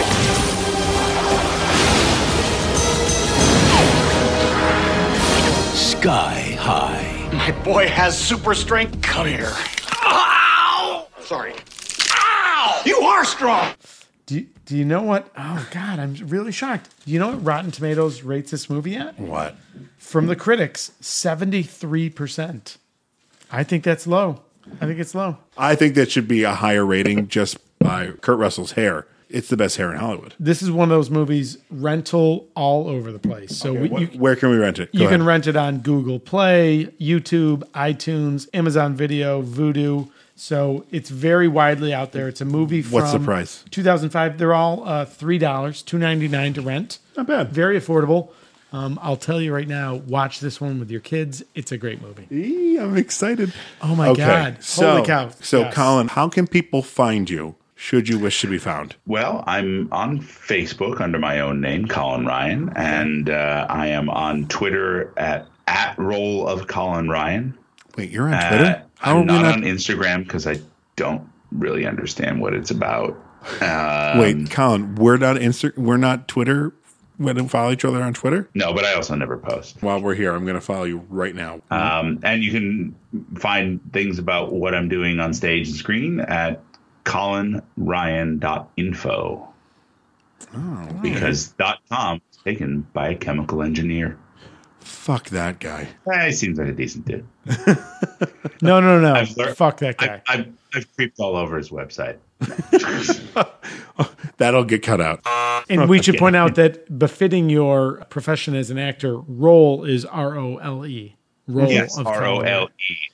Yes, it is not a Twitter account dedicated to my artisan baking. That's right. Todd, where can people find you should you wish to be found? For all of your blogging needs, I am at tmpinsYR.com as my blog, or Twitter at tmpinsYR. Casey, where can you be found on the interwebs should you wish to be found? God damn it, Colin, you followed me before I got to you. And I'm not very good at Twitter. I can be found on Instagram at not.RyanCasey and on Twitter at notryancasey. Now, we also have a couple more. If you disagree or you love us so much that you have to tell us, you can write us a letter. Tony. At superpodherocast@gmail.com. That's right. We've also recently stood up a mini blog site to put some stuff that doesn't exactly fit with a podcast feed. You can find that at www.tspHC, which are the initials for the superpodherocast.com, or on Facebook at www.facebook.com/superpodherocast. Nice. So that'll do it for the Superpod HeroCast. Episode 6. For Todd Panic, I'm Casey Ryan. For Colin Ryan, I'm Todd Panic. And for Casey Ryan, I'm Colin Ryan. And I've been your moderator, Bob Brown. Be heroic. Yes. We did it. All right.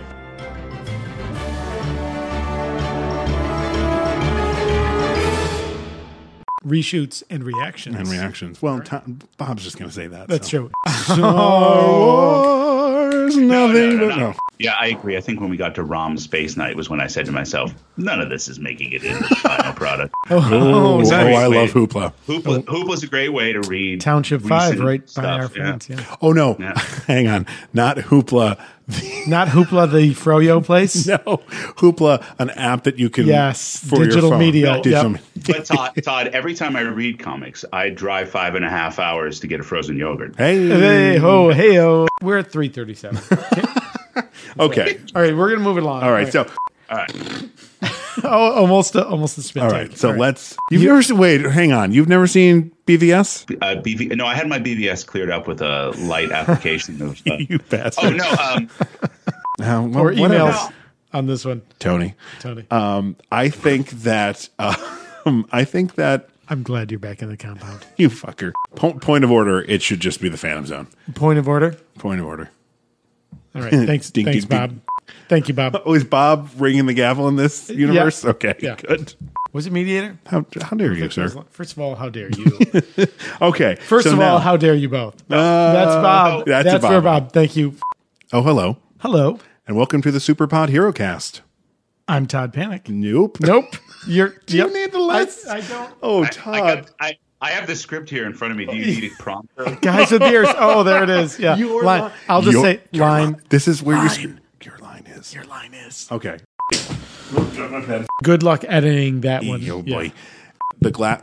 Hang on. Oh. I knocked my microphone. Well, Mon-El is a Daxamite, sir.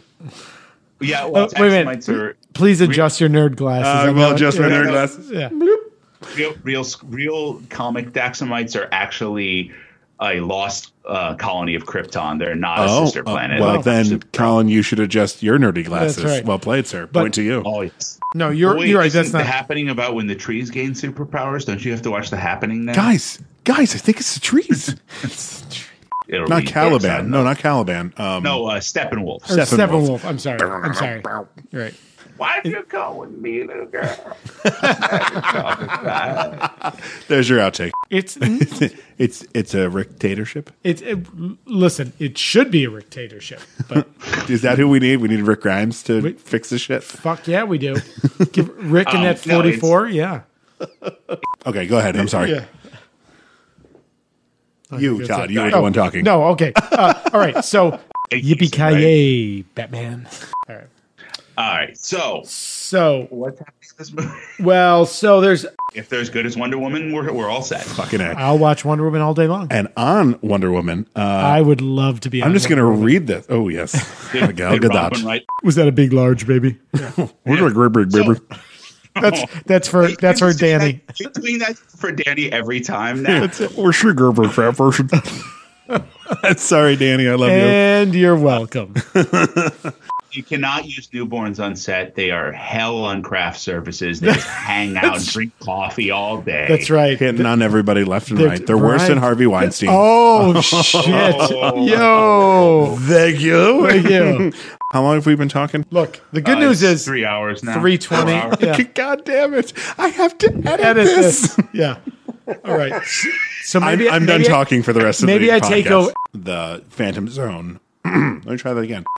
Pause. What are you talking about with Joe Chill's gun? He's saying that it's a defining. Oh, this didn't happen in the comics of the character. I was like, what the fuck is this madness? Explode. What is Superman doing? Right. I thought you were telling me that Bruce's parents faked their death. Right.